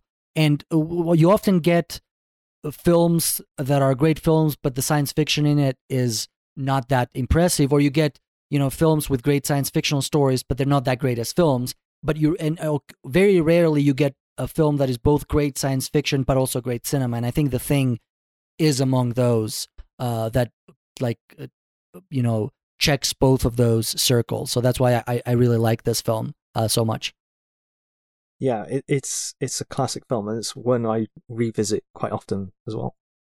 Have you seen? I have not seen the. Well, it was initially branded as a remake, and then it was branded as a prequel, the 2011 one. Have you seen it? The one with Mary Elizabeth Winstead. I know nothing about it. Sorry, I just know it came out in 2011. I watched it a few years after it came out, and I was thoroughly underwhelmed. I went in with an open mind because yes, it's another movie. The original will always still be there, and I wanted. I was interested in seeing sort of an expanded universe where you get what happened with the original scientists who found the alien, and like the special effects were mostly CG and they weren't that impressive. It was essentially a retread of John Carpenter's story. None of the characters were that interesting. I don't think I'd ever watch it again. It's okay. It's not terrible, but I wouldn't watch it again. Maybe if you're a completionist, you would like watch it. Yeah, and the reason I haven't watched it is just I haven't had the chance. I'm not like you just said. It doesn't really take away from the original. It's just there, and you can easily ignore it. I've never held the view that a remake or a sequel or anything diminishes the original in any way. It's just I'm someone who has no problem ignoring something that they don't like. Yeah. I honestly don't get the furore that happens whenever a remake is announced. It's just like, well, the original still exists, so I mean, I'll happily bash it if I write a review about it, but I don't care that it is there. Yeah, like just the thought of a remake sets people off, but whatever. Yeah, and I do say that, just from what you mentioned, just to give my opinion on it from your brief description, the expansion of the universe, I mean, it's great in some instances, but it seems to me that it would diminish the Lovecraftian nature of the story, because part of the appeal is that we don't really know anything about this monster. We just the threat comes partly from the unknowability, and I'm not sure what a better word for that is, but something along those lines. Yeah, the mysterious nature when someone explains. It's like when you reveal like the monster in a horror movie. Sometimes it's a complete flop. Yeah. And that's a lot of the criticism that Ridley Scott has been getting for like his prequels to the Alien movie. Like the sense of mystery, like finding a crashed spaceship in the Arctic, which is like tens of thousands, hundreds of thousands of years old, is like fantastic, and you can utilize it in any way. Yeah. And yeah. Although, I mean, in fairness to Ridley Scott, I mean, the Alien franchise was already exploited to the max before he even started making the prequels. I'll go on record as saying I think Prometheus was okay, and I liked the other one he did. Alien I've only seen Covenant. Prometheus. I did not see Alien Covenant. I agree with you. I did not hate Prometheus. I thought, especially Michael Fassbender's character, I thought he was very, very well done. Oh, then watch Alien Covenant because he's fantastic in that. Oh yeah, I might check it out. Again, it's not. I have nothing against it. I just haven't gotten around to watching it. All right, so I think we've talked enough about The Thing. So what's your next item on the list? So I want to go back to 1950. This is probably one of Akira Kurosawa's best films, in my opinion. Although Scandal. And it's another one that I have not seen. Okay. Yeah, it's one that not many people actually talk about. Obviously Seven Samurai is probably his most famous one. Throne of Blood or Hidden Fortress. Well, it came out in 1950, which is when he released I'm so bad with titles. The first movie that made him popular. I don't know. The one with the 3 points of view. Oh, Rashomon. Rashomon, yeah. So that came out in 1950, and this one came out also came out in 1950. So I feel like maybe that's part of the reason why it's been overshadowed. I mean, perhaps. But even though it came out in 1950, it's still relevant today because it's all about how the media can manipulate people's views. Okay. Essentially, it's got Toshiro Mifune as an artist, Ichiro Aoi, and he goes to an onsen, and on the way, he plays a painter. On the way, he's painting a magnificent view, and he encounters a singer, Miyako Saijo, and he offers her a lift to hot springs that they both happen to be staying at, and some journalists from a tabloid magazine take some pictures of them, and the tabloid magazine is Cast Story, these are sort of like printed on cheap paper, and they're kind of like scandal mags, I guess. And they pop up and disappear. They're only interested in trying to sell as many numbers as possible. And the editor of this magazine is this really ruthless scumbag who creates a false narrative about these two people, the singer and this painter, actually being lovers on a sort of like secret assignation to the hot springs. And so you've got this media battle going on where Toshiro Mifune's character is sort of like trying to clear his name. And he hires a lawyer, Hiruta, played by Takashi Shimura. And over the Christmas period, like they're preparing for a court battle. And Hiruta is played by Takashi Shimura, who's like, he was in Ikiru, the main actor in that. Yeah. And you discover that Hiruta, the lawyer, he's a really a weak character because he allows other people to corrupt him, essentially. And but like the one light in his life is his daughter Masako, who has tuberculosis. And like the family, Hiruta's family, and the artist Ichiro Aoi and the singer Miyako Saijo sort of mixed together. And so Hiruta is paid to throw the case by the editor. And meanwhile, you've got this other storyline where the sick daughter Masako she's she's suffering so much, but she's finding some pleasure in life with this singer and the painter, and she's such a pure character that she has the potential to bring out the best in her father, who becomes really rather wretched over the course of the film. And it features some, like, it's a simple story, but it's got some really brilliant dialogue, which gets to the heart of like how people become sort of bitter, twisted deceivers, and the regret these people have in their hearts. And as it comes close to the New Year period, Hiruta is like desperate to make amends, and this case might be how he can do it. And it's a simple drama, but like it hits upon sort of like simple human truths which are just recognizable to anybody who's like experienced life, had regrets, and wants to be better. And like, because it's set over the New Year period, a time when people make resolutions, you get that in the film, like the resolution to be better. And it culminates in a court. It culminates in a moment in court where he's given that opportunity. Yeah, when it definitely does sound interesting, and does sound very very fascinating set of characters. When I saw it in your list, I tried to seek it out because there are not that many Kurosawa films that I haven't seen. Maybe with the exception of his early propaganda films, which are really hard to find. I've seen most of what he's done, early and late work, but this one I couldn't find. It was the only place that I could find it was in the Criterion channel, but I didn't have a subscription to that, and I didn't want to buy one right now. I might eventually, but my library didn't have it. Nowhere that I could find that I could buy it or I could rent it. It was just it was hard to get, so that's why I didn't. But I was very curious to be able to see it. So yeah, the first time I saw it was the Criterion collection.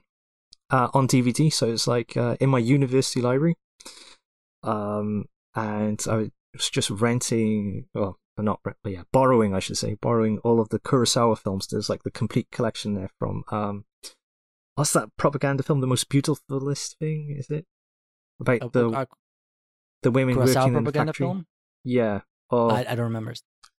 Or like the martial arts movies he was making in the 1930s. The judo ones. Yeah. Yeah. All the way through to like like his more famous titles like Seven Samurai and Hidden Fortress. And yeah.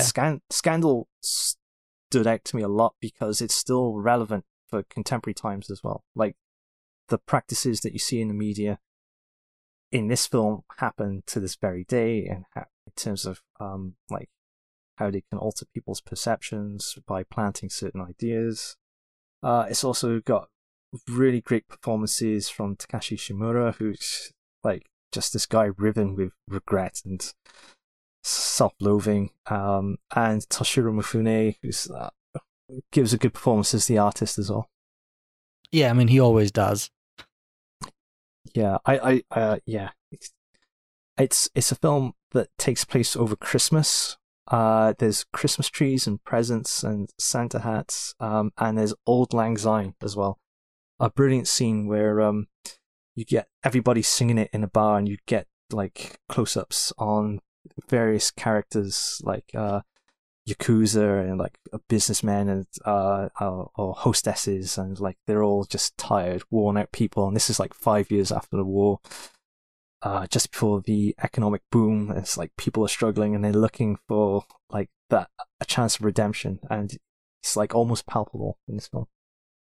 Yeah, and I think it's a great recommendation because our audience is likely to be familiar with Kurosawa, but maybe not so much with this film. So if you have a subscription to Criterion, at least in the US, check it out. Otherwise, you can probably buy it from the Criterion collection, but I didn't want to buy one of their DVDs, mostly because I try to avoid collecting physical media, like I've mentioned before.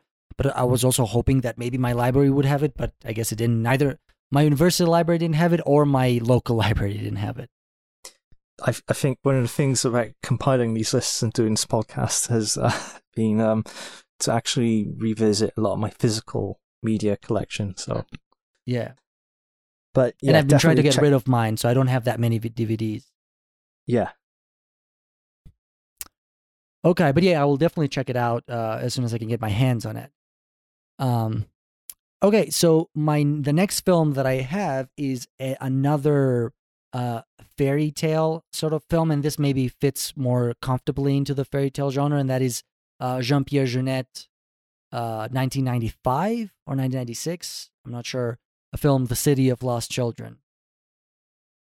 And it's a somewhat strange film about a scientist. Well, it features an ensemble cast, but it sort of all revolves around a scientist, or rather a creation of a scientist who is unable to dream and is a scientist himself. So he's been kidnapping children around this strange and mysterious city, hoping to steal their dreams and give himself happiness. And the relationship to Christmas is that it's visual aesthetic, and the whole thing kind of looks like a fairy tale and reminds me a lot of Christmas. But it's also, I do believe it's set around Christmas, that it features images such as Santa Clauses dropping from a chimney and trying to make this guy laugh, and he's unable to, and things like that. And it's a very beautiful story. It is, I think, it's technically is a collaboration between Jean-Pierre Jeunet and what's the other guy's name? Marc something. Marc Caro. And from my understanding is that Jean-Pierre Jeunet mostly did the directing of the actors and all that, and Marc Caro was mostly the graphic designer, sort of was mostly responsible for the visual aesthetic of the piece. And you can sort of see that because they collaborated in a movie before called Delicatessen, which is also a great movie in my opinion. But then they did not, Jean-Pierre Jeunet went on to make Amélie, and you can sort of immediately see the difference in Amélie. Yeah, that's much more lighter-hearted and and less it looks different. Physical effects. Yeah, not as dark. So have you seen The City of Lost Children? Yes, I have. Yeah, it's one that I remember from my teenage years. Yeah, it's for me, it's a film that I can't say that I revisit it every year, but I watch it quite frequently, and I don't think is as from a filmmaking point, I don't think it's as good as Delicatessen, but I really like it. I think it's so unique and it's so distinct, and the actings are so, in a sense, over the top that it really wholeheartedly embraces the fairy tale aesthetic, sort of the fable type aesthetic. It's like the film version of reading like a children's book to your kid as you try to make him fall asleep. or even a graphic novel, like the way absolutely, yeah.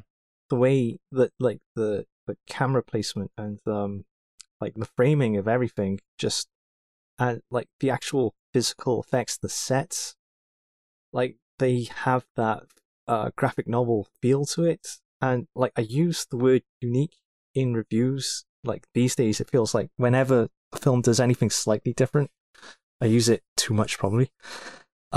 This film is genuinely unique in terms of atmosphere and its look. And even the story is pretty out there. Yeah, it's really dark. At least as far as cinema goes, I'm guessing people, comic book readers and graphic novel readers are probably maybe have a larger collection of these kind of stories. But for cinema, it is a fairly unique story. Can't imagine a major studio releasing something like that these days. Yeah, absolutely. And it's also, for all the darkness that it is fairly funny too in some cases. Oh yeah, there's a lot of humor, such as how the fleas travel around different objects, and you see also the soundtrack is great too. Yes, and Antonio Badalamenti, the guy that did Twin Peaks, isn't it? Yeah, Angelo Badalamenti. Yeah, sorry about my pronunciation. Oh, it's all right. Yeah, I've said this. I always say this to my friend. It's a film that only the French could have done. It definitely does have that European feel to it. Yeah. So all right, what's next on your list? So I've got two more. The next one is Battle Royale 2. I initially put that in as a joke, simply because the film is set over Christmas. I forgot about that when you put it. I still don't remember much about that movie, but I completely forgotten that it had a Christmas setting. Yeah, and Christmas music as well, and Ricky Takeuchi with like decorations and stuff.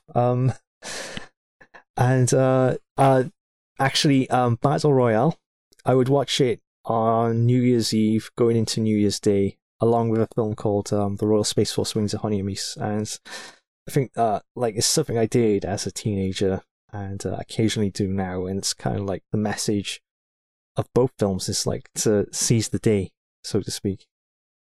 So they don't like Royal Space Force Wings of Honeymies takes place the finale takes place over the winter period, I think, and that has more of a festive feel because it's it has all the visual signifiers of Christmas, like lighting and so forth and snow. Battle Royale doesn't. But again, its message of seize the day. This is something I needed to remind myself every time I enter a new year. So I've got one more film after this. So if you'd like to take it away. All right. So the next one, which is for me is the one before last, is Edward Scissorhands. Mm-hmm. And you sort of, I'm realizing now that there's a theme in my choices. I've been going for all these gothic fairy tale aesthetics in the films that I've chosen for this list, but and sort of Edward Scissorhands that definitely fits into that category. There's another Tim Burton, the second Tim Burton mentioned in this episode after Nightmare Before Christmas, and it's I do believe it's his first collaboration with Johnny Depp. I don't think they did anything before this. Okay.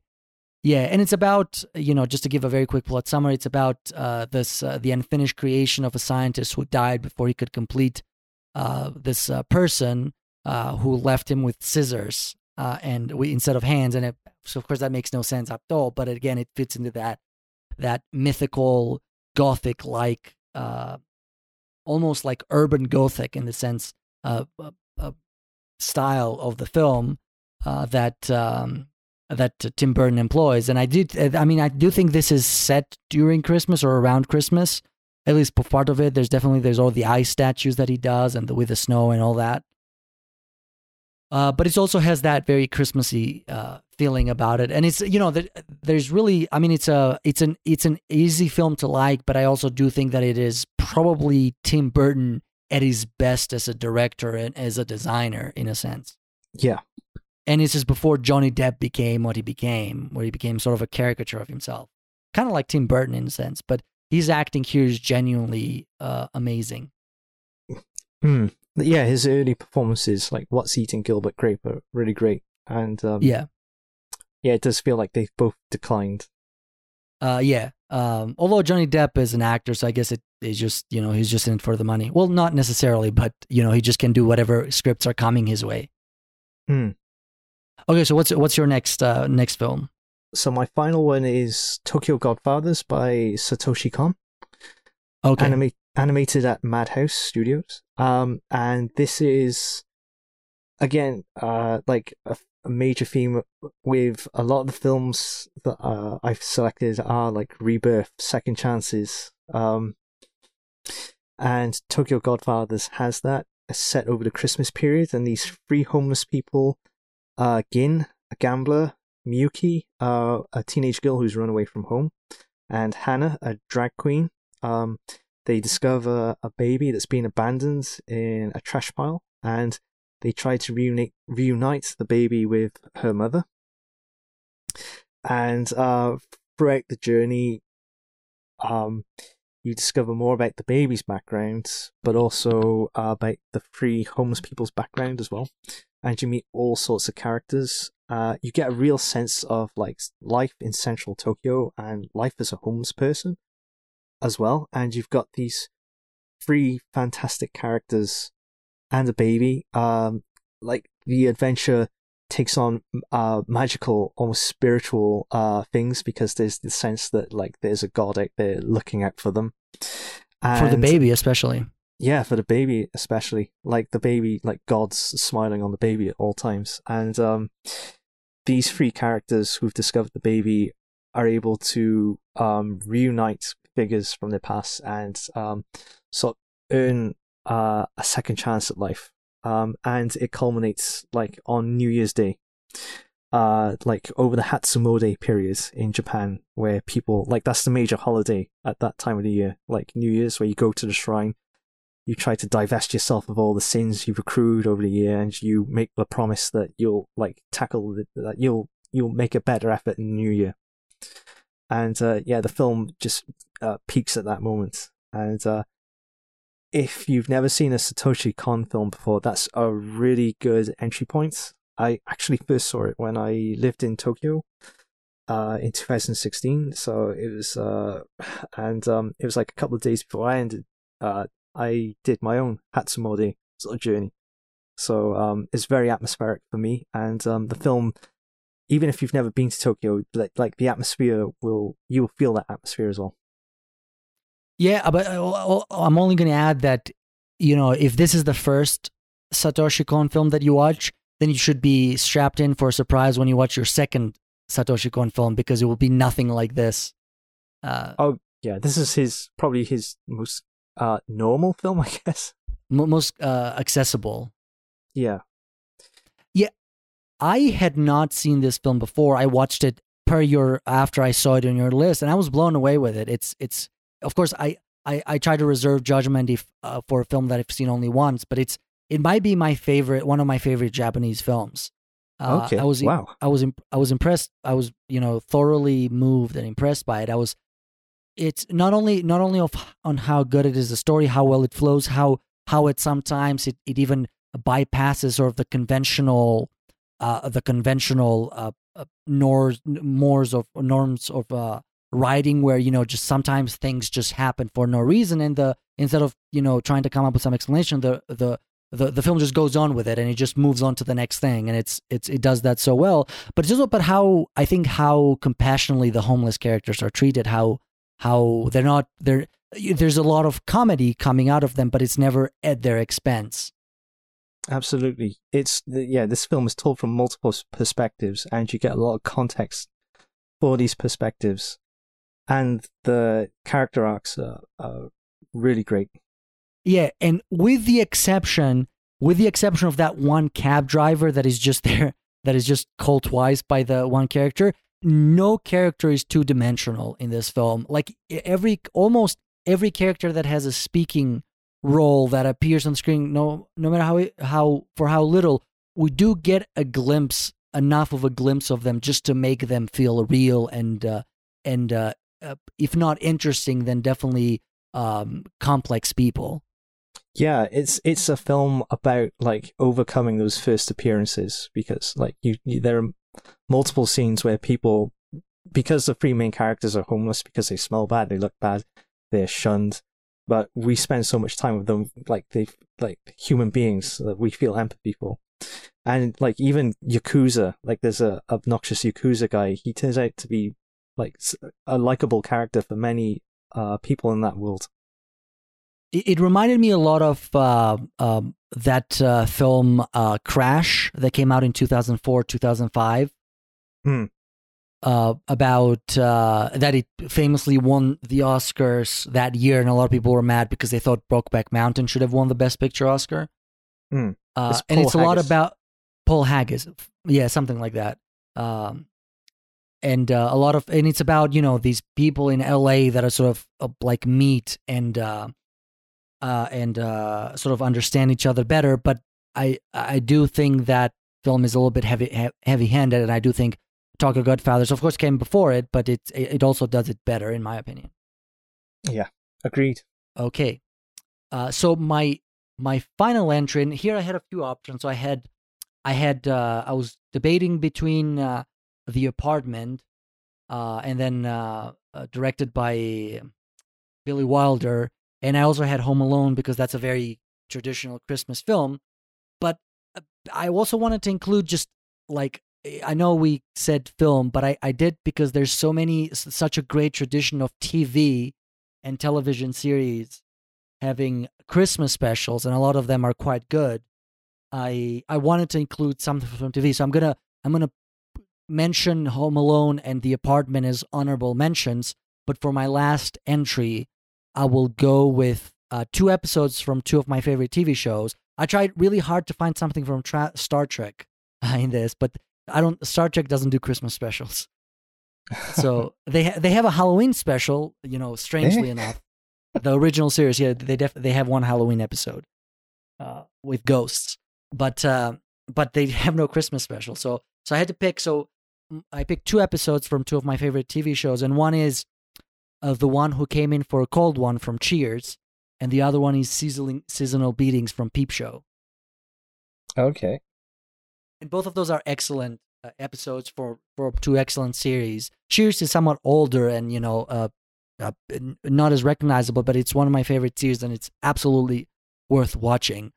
And the episode, I'm pretty sure it's a first season episode called The One Who Came In for a Cold One, and it's not. I don't think it set it specifically during Christmas, but it's set in around winter in a very cold day in Boston, and it does have like a lot of Christmassy themes about it, and it's about this mysterious guy who comes in from a very cold day in Boston. He goes into the bar. Cheers, for those of you who don't know, is a show about a bar, and pretends to be things that he's not. So first he pretends to be a secret agent, and then he pretends to be like a sports athlete. Then he pretends to be a very rich guy, and all that.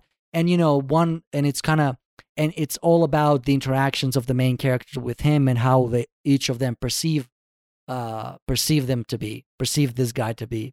And it's a very well written episode of TV. And of course, Peep Show is a lot more ridiculous, but it's also hilarious. And it's about Mark's. I'm not gonna summarize what the whole Peep Show is about. But one of the characters is having Christmas and he's inviting his parents, and that is the first time that he does that. He's usually very subdued to his parents, and when his parents finally arrive to his apartments, hilarity ensues. Okay.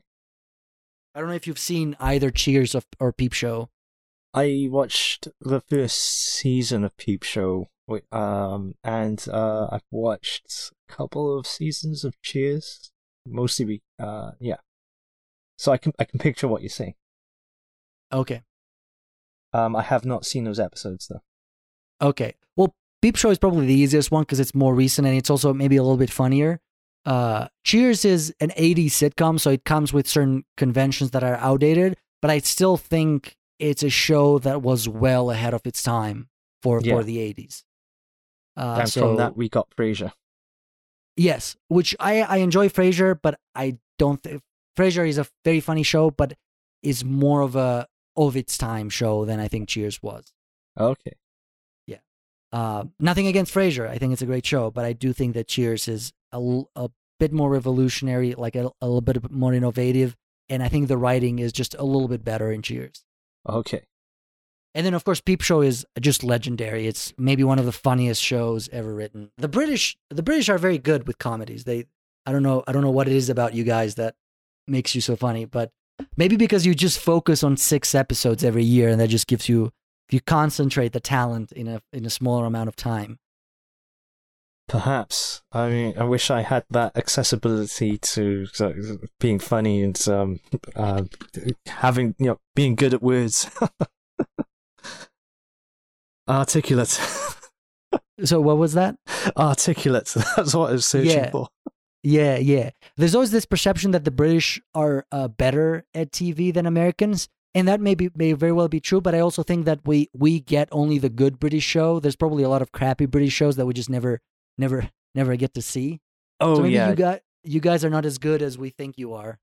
I think that's the case of every culture's sort of exports. They only give out the best. I suppose if you want to see a bog standard British sitcom like Mrs. Brown's Boys, is probably one you should check out. Never heard of it. Yeah, it's on BBC One.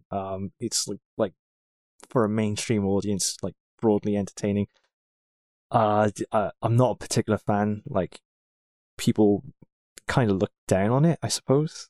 Yeah, Mrs. Brown's Boys. But yeah, Cheers. I recognize Cheers as being like a classic, and a sort of trendsetter as well. And the final episode of Cheers actually remains in my memory, like the sadness of like turning off the lights at the bar.